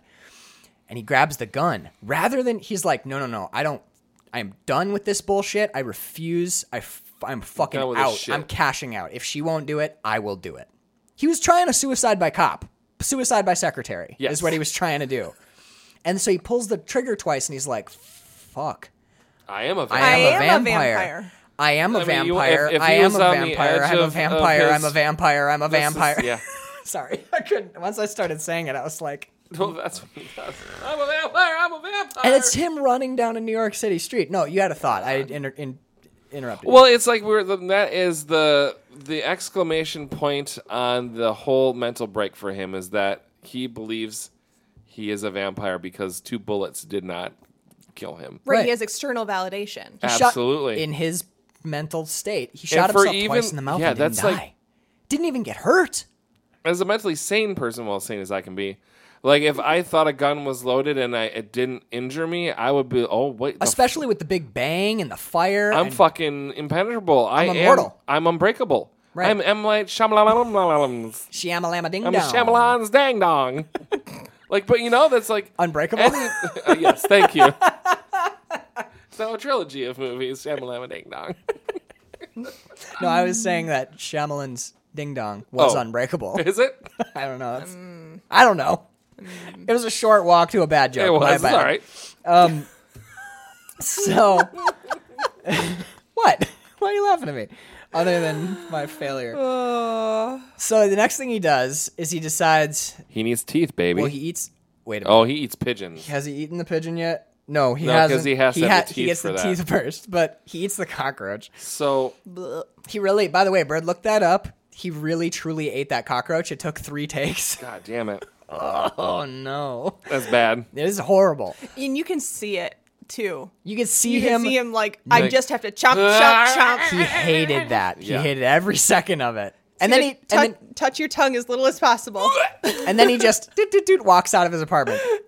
Look, you don't think about it too hard. If nothing else, the dude is committed because for some reason that made me think of how many bugs we accidentally eat in our lifetime when we sleep. You figure out that? Have you read the stats that that's a myth? Yeah, I know, but still, I know the idea that you eat 1 spider in your life. No. 1 too many. Oh, if you read the old statistics, quote unquote, you eat 5,000 spiders a year. It's like when you go to sleep, whole nests of net of spiders crawl into your mouth. It's like he's asleep. It's time to go rest in his mouth. They go down in shifts. And actually, snakes too. You eat a whole snake every night. Whole llamas every night. And you're like, I don't know if this. If you ever wake up, your throat's a little scratchy, it's because you ate a llama. That's your llama neck night. Did you ever wake up and you're just not hungry? It was a child. And you're like, babies. Where are you getting your numbers from? They're like, oh shit, they're on to us. But okay, so we at the Made It Up Foundation completely disagree. The Make 'em Ups Coalition, Right. Dude, I love the fangs buying scene. It's Oh my so God. So do I. awesome. But this is the fucking thing about it. It's like there is a really nice pair of teeth, but they cost $19.95. Okay, it is $19.95. That's what I I heard got. $90.95. No, $19.95. which is how much they'd cost today. But he only has like $4 in his pocket. Yeah. So he can only get the stupid plastic teeth. Yeah. I love this as a fucking thing though, because he is so fucking not a vampire that he can't even afford the nice teeth. Yeah. He's got to go for the fucking 99-cent, the ones that we all put in our mouths when we were kids. Oh, yeah. They What- cut your fucking that mouth up. rip I your have a gums note to about if he fucking pieces. so he sleeps with them in his gums have got to be nothing but just burger in his mouth. And the, I like, blame corners some of Yeah. my receding gum line on how often I. Yeah, Whoa, I fucking feel it right thing. here. It hurts, and right here. Like if you do too much dip, I don't know if you ever dip. Nope. In some, yeah, My- right. Yeah, my brother did. Yeah. Did you do enough chew to get the chew pocket? Yeah, and actually, I have my gums on my two front lower teeth are way receded. blurb. Bad. I know, isn't yeah. it gross? Not And nothing still, against they're you. still fucking stained, and it's like it's been 8 years since I've chewed, Yeah, but man. they're still fucking stained up from that shit. The more you know. But anyway, the point is, Dude, the the- teeth scene is fucking Funny. but First it's of all, also funny. super fucking sad because this dude can't even afford the good I'm fake sorry, I vampire never. teeth. This through the pigeon for me was He's just funny. So excited to get those fucking things open. Oh my God. He's, Oh God! Ripping the bag open. We watched that twice. So there is we still totally comedy. did. Oh yeah. Oh yeah. Fucking This crazy. movie is still funny. Oh, what a roller coaster I of a loved movie. watching him chase down the pigeon. Yes! What the Crawling at first, and then wait. yeah. Oh yeah, he drops down and crawls away He from gets the park the- bench. When he gets the teeth in, I love. Well, and Oh, he's really it's a sigh of relief, like oh. getting an injection of pain How medication or something, like morphine, just like depending on which X you're standing on to look at the movie. This is all either hilarious or the most heartbreaking thing you've ever Yes. seen. I saw it all as funny, and I still do. But when he goes in and he's broken. He's not with reality anymore. And he walks over to the guy and he goes, "How much for the fangs?" And his performance is total. He's not even close to himself anymore. He goes, "I will take the plastic ones." Gets the fucking bag open, gets them in, and then they play Dracula music Yep. behind him. It's like, dun, dun, dun, and he's got these $3 fucking fangs. pooching out of Is his he mouth. doing the eyes too? Is he doing the Yeah, he opens his eyes up, and then he falls off the park bench onto his hands and knees and crawls away from the park bench. Really quick, Carl, mental gymnastics, do it in your head. Recast Nicolas Cage as Joseph Gordon-Levitt and give this film to Yummy. a different director, but have the basic performance be the Jim same. Jarmusch, Joseph Gordon-Levitt. This would be an art film. Yeah, This would maybe not Jim 100 Jarmusch. Not Maybe Jim Jarmusch. no. There's someone else. What about Steve McQueen. I was the- thinking. who's the guy who did Shaun of the Dead? Oh, give it Oh. to not Nick Frost. No. It's not Simon Pegg either. No, No. those are the actors. One World's of the- End is right there. It's behind you. On Either way, the Cornetto trilogy guy. give it yeah. to that director with Joseph Gordon-Levitt as the Nick Cage character. This is an art movie, Absolutely. utterly and completely. Right? I'm not. Oh yeah, you dropped that here last time you were here, It's my Scottish American dude. flag pin. The phone call. I would like to reschedule my appointment. He's standing in a phone booth with children's plastic teeth in, and his hair and his face in Talking to his psychiatrist. Edgar Wright. Edgar Wright. Edgar thank you. Wright. I was thinking of Kill Bill. Quentin Quentin Tarantino? Tarantino? Dude, you could do. Holy shit! This is Joseph Gordon-Levitt. Quentin Tarantino directing Vampire's Kiss remake with the same ideas, Yeah. and you'd have to. Joseph Gordon-Levitt could do a performance like this. I mean, they're different actors, but he can go pretty big. He's wild in Hesher. Yeah. Have like- you seen that yet? No, No, my we're, God. it's, we it's will on the watch docket, Hesher yeah. very soon. But do the phone call sooner. Well, I've got an Monday opening on morning? Monday morning. Sooner. How about I'll come in at 7:30. 7:30. Monday morning. Yes. Click. And then he goes and chases pigeons around. I love when he catches it and he puts it under his coat. And then, like, scuttles off the screen. He's going to take it home and eat it. You got to work it up to it, you know? Right, yeah, And yeah, there's yeah. that homeless guy just watching him, like, do it. Dude, well, and then the next thing we hear is Nicolas Cage gagging as we pan across feathers and blood all over his apartment. We get to No him. blood. No, it's all in his mouth and His face. mouth and face. But there's feathers all over his apartment. He's standing by his refrigerator, like, kind of burping and shaking. shaking. Yeah, burping and... it's horrible. But it's funny. Pigeon wasn't good enough, though, baby. It's really funny, though. We've gone from cockroach to pigeon. What's next? What could possibly be next? Well, honestly... It's a pretty big leap from It cockroach is. I to mean, there's pigeon, a cat, so- dog. You've seen, it's like bacteria and then that and then chimp and then ape and then man. There's the vampire one too, which is cockroach, pigeon, club girl. Right, exactly. You know, like it's actually a fairly short chart. He goes to this club. It's kind of crazy, actually. If you This is the world's biggest club, by the way. Yeah. It's huge. It's like 4 bouncer city goes blocks. to stop him, he punches the bouncer and walks in, and you're like, there's such a momentum to this scene that you don't realize how dangerous the scene is, how fucked things are until he kills the girl. Because he's walking through the crowd with his dumb teeth and his big vampire And eyes, he's and you're like, very big, and he's Yeah. got his arms like, yeah, this is my time. He's doing the thing. Yeah. you sit on the couch kind of chuckling, and you're like, this is so funny. And then he finds the club girl, and he's kind of caressing her, and We get the confirmation that there's blow everywhere. yeah, there's coke all over the joint. And I love her response because we're with her. We're like, Yeah, this guy's kind of goofy. This is goofy and fun. I'll give him some time. And then he like goes to get a hand down her dress and she slaps him. And even then you're like, oh, it's that 89 thing. He copped a feel, she slapped. And then he grabs her and she starts to fight. And this movie, it's that fucking awesome thing this movie does where you're walking along, and then the movie's like, hey, that rug you're on, fuh, Yep. nothing underneath you. Yeah, you were looking over here laughing and didn't realize you're about to run into a lead pole. And I think it's genius. Yeah. I Or walk really into the do, corner of a dude. building. Yeah, Or I've walk done into that. the corner of a building and then talk I've to your done that. shrink. You take a corner too sharp and you just run into the side. And of you're the like, wall. yeah, well, Oh, I had my mind on something else. Building's smaller than I thought it was, or bigger. Hit the Bigger. door frame. Yeah, when they make that bigger. I run into shit all the time.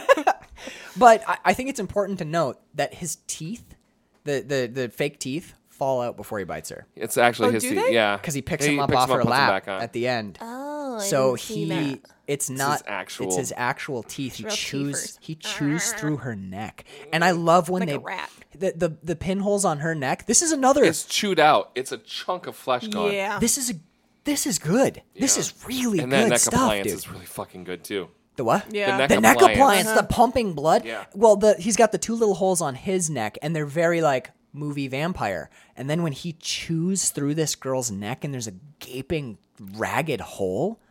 Yeah. Loose flesh. In He didn't Vampire's chew it all. He Kiss? didn't bite it all the way off. It's like still hanging there. This is more stuff that I put on my pile of evidence that this movie is very thoughtful, because That's fair that's enough. really gross, dude. And then he starts like he walks away, pukes. and he throws up in a coke room.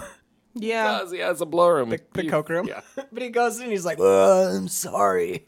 And then the people leave, and then the vampire lady comes in and they act out the mimes. Yep. And then Is it actually her in that scene though, or is it no, I don't think so. his think vision of she- her, I or think is it a she little bit of exists. both? I think it's a hallucination, and I think that when he comes into the club for the first time, he in his head, it's like seeing the mimes. He sees her and her date. Yep. So that's how he he sees her come projected in. They those, do yeah. the mime thing, and then that date. I also think. I mean, he is present in the club, but I think he's hallucinating that guy. And then when he And goes then when he out, sees them. he goes out onto the floor to find her and grabs her, and he's like, "Hey," and she's like, "Oh, hi, Peter, right?" And that's why I don't think he's seen her. They met before in a club, probably I sometime. think Like, they went home together too. probably. And then he just, oh, wait a minute. Hold on. I think here's why she's the vampire. Remember how at the beginning of the movie, Peter woke up first and got his clothes on, and the cue was, okay, I have to go to work, so you need to leave. I think after they fucked and he fell asleep, she bailed. Yeah, absolutely. And she left first. She left him. She didn't. And that's why she became the vampire. The woman exists. She probably bit on his neck as a thing. Yeah, maybe just like a little nibble or whatever. Yep. But I think they definitely really hooked up because she's real. You know, they went home. But maybe that's why she's the vampire in his head. Is because she left him. She left first because he comes in with coffee because it's a weekend. It's Sunday. She exerted power in the dynamic. And he can't have that. No. So he creates a vampire. Out of her. Turns her into a monster. She's victimized. Weird how men's brains work. It's so weak. So he kills this girl. They drag him out, and he's like, "Look at her teeth. She's a vampire." And the guy's like, her date's like, teeth. I like that her date. There is one moment where her date gives her like a little look, like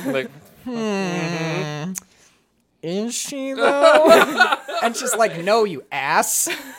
No, give me more blow. Yeah. Come on, we're running a little low here, and I'm not feeling so confident. Spend 20 minutes.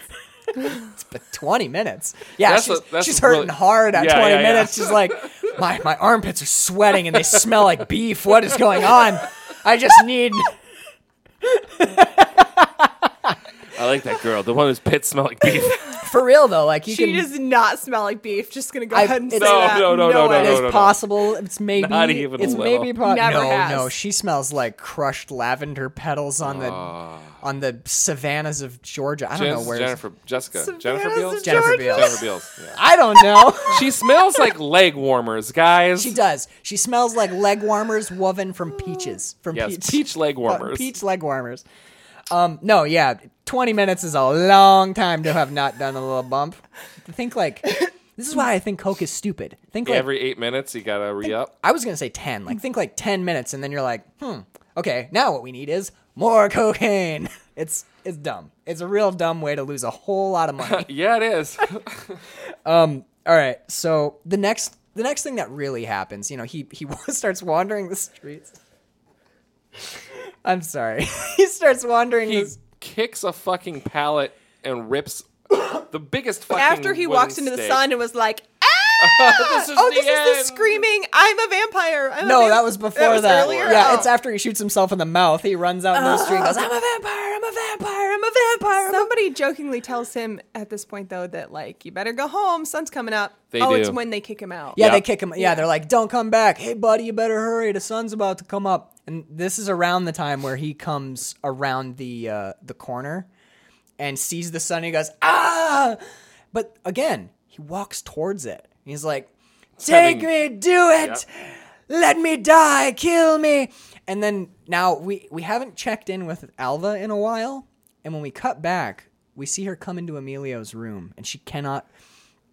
What a great pas de deux or what an antipodal dissonance this creates, because we're like in this heightened crazy world that Peter's living in, and then you crash into a domestic scene in a bedroom, very very conservatively lit, and she comes in and she cannot bear the weight of the fact that her boss I don't think any words are said night. Between either one of them, are there? No. Her brother's like, he's like, what's up? How's it going? And then she like crashes into his arms, and because this is the first time we've seen the left side of her face, black eye, lots of like bruising. Purple. He hit her really hard, and you're like, oh. And again, dude, it's that awesome thing the movie does where they get you laughing, and then they're like, hey, remember when he raped his secretary? And you're like, fuck.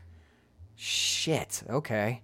And then Emilio and Alva hop in the car, and he's like, all right, you point him out to me. And they park outside his apartment building. They wait. And this is why what are you smiling at? I shouldn't be smiling, but I'm like, hell yeah, big brother. Yeah, no, me too. I'm very excited for these for this. The vengeance is really cool, but then they take it away from you by making it really sad and tragic. Yeah, it's not the heroic ending that you want. It's sad and a little bit gross. Yeah, and like, look, in a weird way, everyone gets what they want. And you don't feel even remotely happy about it. Not even. And that's everybody but the audience. Everyone but us. At the end of a 1989 comedy. The year that Batman came out. People give this... Year I was born. I think people oversimplify this a lot. People are like, oh, it's this fun comedy. I'm like, are you kidding me?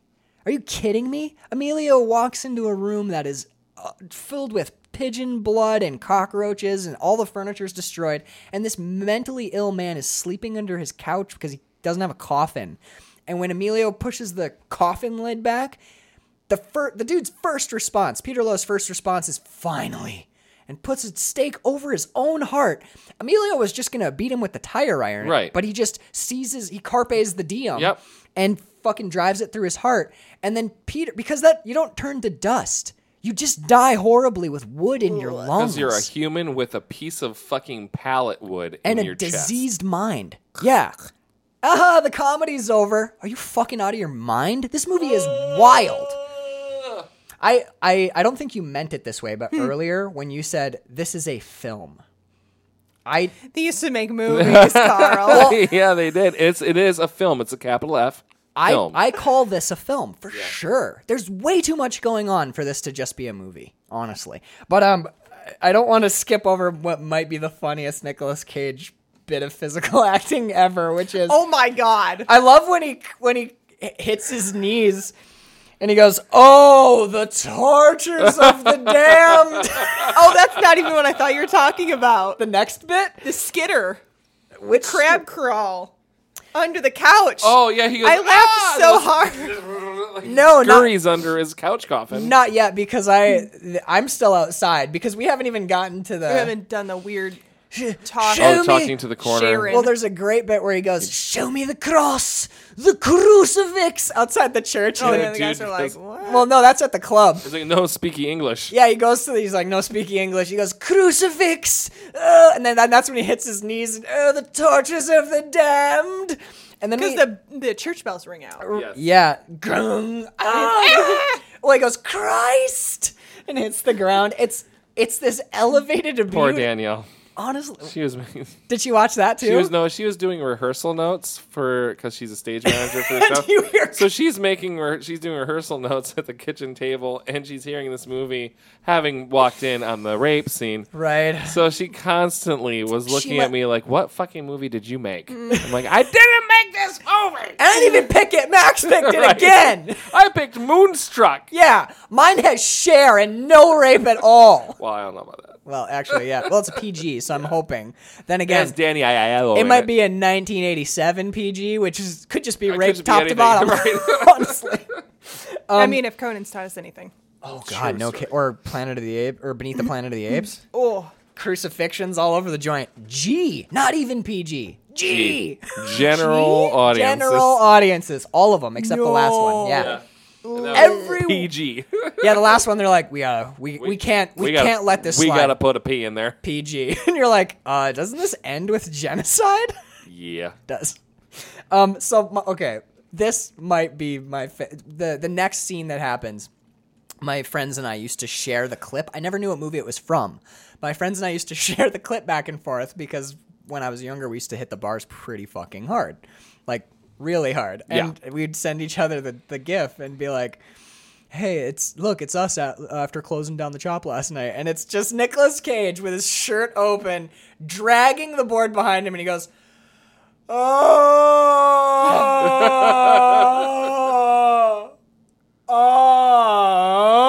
and he's just walking around the streets wailing. Yes. Walks into traffic. Yes. And because Bird found out that a lot of this was candid, they just shot him in New York. Do you think the director was like, "Oh fuck, he just stepped off the curb. I guess keep rolling"? Because dude, those cars could be.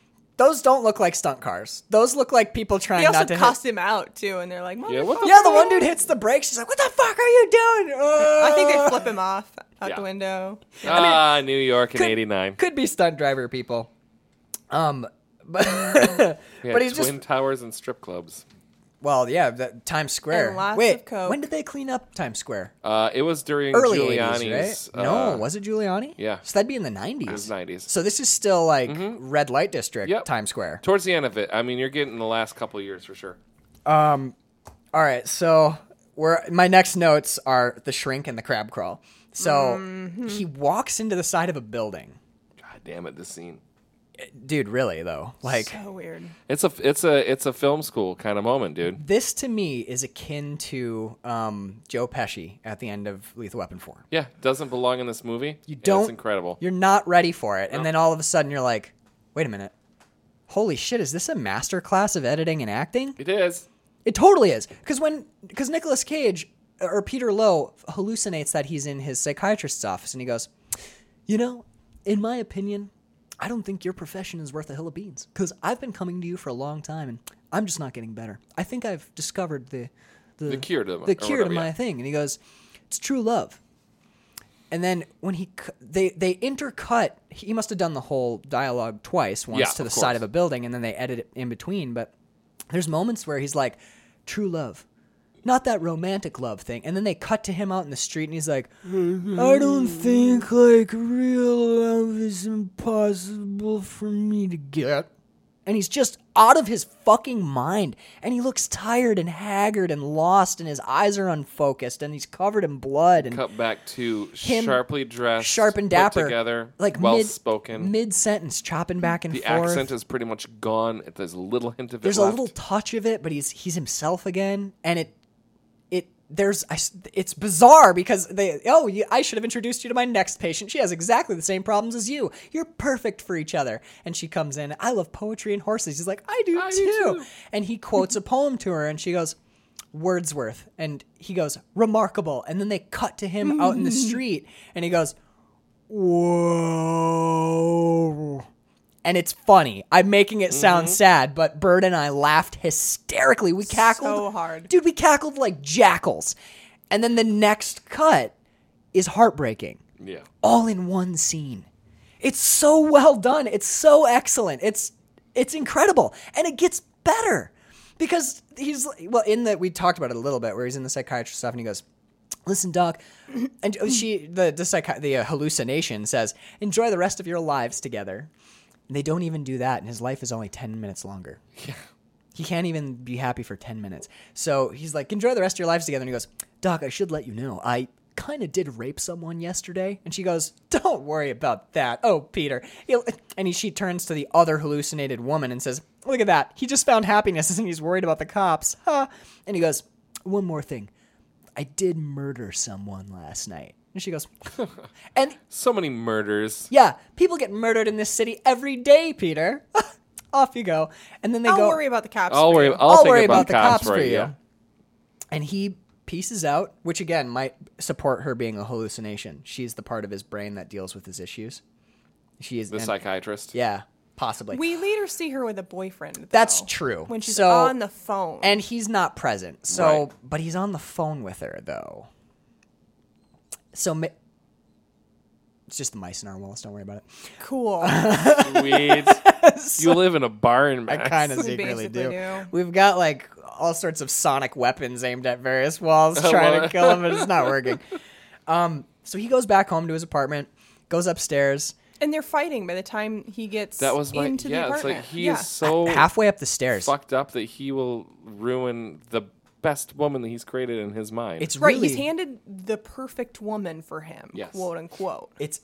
I actually like the moment of the turn because it's shocking. It's utterly shocking. Shitbag. He's what? Oh, little squirrel. So he's walking down the sidewalk, and he's like, "Yeah, no, it's like I said. I turned into a vampire for a short period of time. I don't really want to talk about it.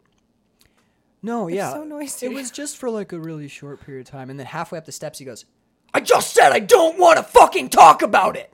And he's talking to no one. There's no one there. And it's so sudden and so harsh. Yep. It's akin to like, shut up, bitch, when he's in the cab. Because this has all been kind of funny, but a little heartbreaking, but mostly funny. And then this turn is like, what the shit? Gets back up to the apartment. And he's like, oh, we're not even together 10 minutes and you start in with a fucking nagging. And he grabs up his big steak and holds it where his cock is.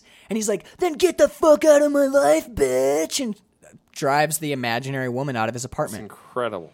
This is, dude, like from the moment he walks into the side of that building, probably to the end of the film, I have zero complaints. No criticisms at all. It is almost perfect. The end of this. dude, it's like this extended It's bit its of own, genius. Yes, its own little movie inside this movie. Brilliant. It's utterly brilliant. And then he accidentally walks into the sunlight because a little bit of sunlight's coming through, and he screams and he hits the deck and like sideways. It's like watching a lizard crawl under a rock. Yeah. Do you remember in The Exorcist, the spider crawl down the stairs? It's almost that unnerving. Yeah, it's weird how He like ceases to be human for a moment. That crawl is kind of creepy. It's funny as shit. Like Bird and I were, what was I saying? Cackling like jackals or something? Yeah. Dude, it's funny. Yeah, the jackal cackle. We had the jackal cackle going. It was funny as hell, but then you're like, also, that was kind of weird because he's a human and he's crab scuttling under his thing. Do you think they sped that up a little bit? No. Or do you think that's actually him? I don't think they did. And then Emilio spots him, busts out a window, goes upstairs, and stakes him. Yep. Helps him stake himself. There's a kind of crazy moment, actually. I'll give a nod to the actor who plays Emilio, too, because when he lifts that couch and he's like, "You rapist son of a bitch," and you see, he doesn't say that, but he's like, he opens it up, and Nicolas Cage's like, he's out of his head. The first moment he walks in, he's like, "Shit is very wrong. This is not what I was you're not expecting walking to into see." a regular apartment. There's this weird moment where when Nicolas Cage picks up the stake and puts it over his own heart, he's like, he's totally nonverbal. He's gone completely out of his mind. This is a full mental breakdown. This man is He's sick. pudding right now. Yeah. Oh yeah. Oh yeah, his brain is mush. And he puts the stake over his heart, and there's this beautiful tiny moment where Emilio looks down, and you see Jesus Christ. it's his anger vanishes for 1 second, because it comes right back because this guy did rape his sister, so he kills him ultimately. But there's this beautiful moment where Emilio's like, "What the fuck?" It's a flash where it's pity. It's like it's this towering, crushing sense of pity for this man, and he's like, "What?" And then but then it all comes flooding back, and he kills him. You can see him like amp himself back up, but for a movie that has like a 3% or whatever the hell, actually it has a 61 on IMDb. Oh. But dude, and then it's credits as he dies kind of slow. He's just like his head lolls completely back, and his eyes are open, and it's just really fucking horrible. He's a huge fucking piece of wood sticking out of his chest. He has a sharpened chunk of a pallet. Yep. In his chest right now. And Bird pointed out, she's like, that's like through his lungs and coming out his back. It's in the open spaces in his gut. Yeah. Just below his rib cage. Yeah. Piercing his diaphragm so you can't breathe. Yeah. Fuck, dude. Yeah. Ha ha ha ha. Vampires kiss. But now we this conversation did take a more serious tone than I expected it to. I think that the movie sort of deserves that. Yeah, but now. Yeah, in the conversation stage. But I want to reiterate for the listeners, when we first watched this was only funny until like the very end. Right. This movie is really fucking funny. And then this is Nicolas Cage's Nicolas Cageiest. I mean, oh yeah, he is all the way to 11 and snap the dial off. And it's he did. That came off. It came off, man. Are you reading me, director man? Like he's all the way Nicolas Cage in this movie, and yet this movie will bear that kind of conversation. Yeah. It's pretty cool. So, after our talk, Bird, are your opinions of this film any different? No, I think going through, I kind of picked up on the things that you are supposed to pick up on. Right. Yeah. But I'd like to watch it again. So would I. See. I like it even more having talked about it, because a lot of the stuff I came up with, it was hitting me as we were talking, and I was like, whoa. Whoa. But where are you at, Carl? Yeah, I think I discovered there's probably more meat on the bone here. It definitely this is going to be a rewatch. Yeah. Yeah. Yeah. I want to see the movie that you saw more. This is why I like. But I think it's there. I don't think you're Max Petersoning it like too much. I am a little, for sure. You're like 20%ing, but I think 80% of what you're saying is there to pick up. Yeah. I think so. Well, do you have any notes? Any final thoughts? Because Vampire's Kiss, man, 1989. My last note is that's wild. It is wild. I always love talking about Nicolas Cage movies, because you never know what you're gonna end up talking about, man. He's an interesting actor. He really is. I would like to see somebody else take this on. Me too. I think that would be super the Gordon interesting. Levitt Tarantino. I think Joseph Gordon-Levitt, Quentin Tarantino is pretty New cool. script. And I think that it's same ideas. I think it's unique enough to where it would still work. I mean, you can make this into a movie now. Yeah, you can update it for 2019. You could do this. You could leave the troubling stuff in as commentary. Yep, now absolutely, totally. I would love to see this remade. All right, let's take this opportunity to thank our patrons. Do you want to try and do it from memory? Yeah, I think so. Okay. You go first, and then we'll go around the table. I'm going to try and do it. Oh, no! Okay, so it'll be easy with the first one. Yeah, you start us off. The first two are always easy, because we always thank the first two people first. John Scheibe and Casey Scheibe. Correct. We'd like to thank them. We would like to thank Danielle Pelshaw. What did you just say? Danielle Hartley. Thank you very much. Sorry, I forgot you guys got married, even though I was present for that. Danielle Hartelli. Daniela Hartella. Pelshaw is so much easier to say than her new name. Right? So we'd like to thank Daniele Hartelli. Daniele Hartelli. We'd like to thank William Rockwood. And Connor Sweeney. We'd also like to thank Katie Clark. Definitely. And Kelly and Mike Wagner. Absolutely. And David Rowney. David Rowney. We were just at his house for a little FCK which family. Was fucking awesome and changed the direction of the show for this season. Sure did. And we would also like to thank Sister Sarah. And I think that's everybody. Should I check? If we missed you, terribly sorry. Don't stop producing the show for us. We need your money. Give them the web address. Our web address. It's a Measuring Flicks podcast. Brian Jackson. Fucking Brian Jackson. Man. We missed him at Universal Studios by like that much. You guys were down there at the same time? Yeah, we were. Wild. I know. He went to the Halloween Horror Nights and shit. Yeah, you were telling me that. Yeah, dude. Rob Zombie's Halloween the Horror House of a Nights. Thousand Corpses haunted house. Anyways. Yeah. We got everybody else fucking bitching. We're doing pretty good. We're cool in film. What is our measuringflixpodcast@gmail.com. If you are not a supporter of the show and would like us to forget your name on the air, you can head on over to patreon.com/QuillandFilm, QuillandFilm. Full-length bonus episodes, all the sequels and remakes that we don't cover on the main season show, and shout-outs on the show. All right, we love you guys all so much. We're going to get out of here. Stay tuned for more Nicolas Cage. I think we're ending pretty strong. We're ending with two of his less cagey, more dramatic performance. Yeah, including an Oscar-nominated film to round out the month.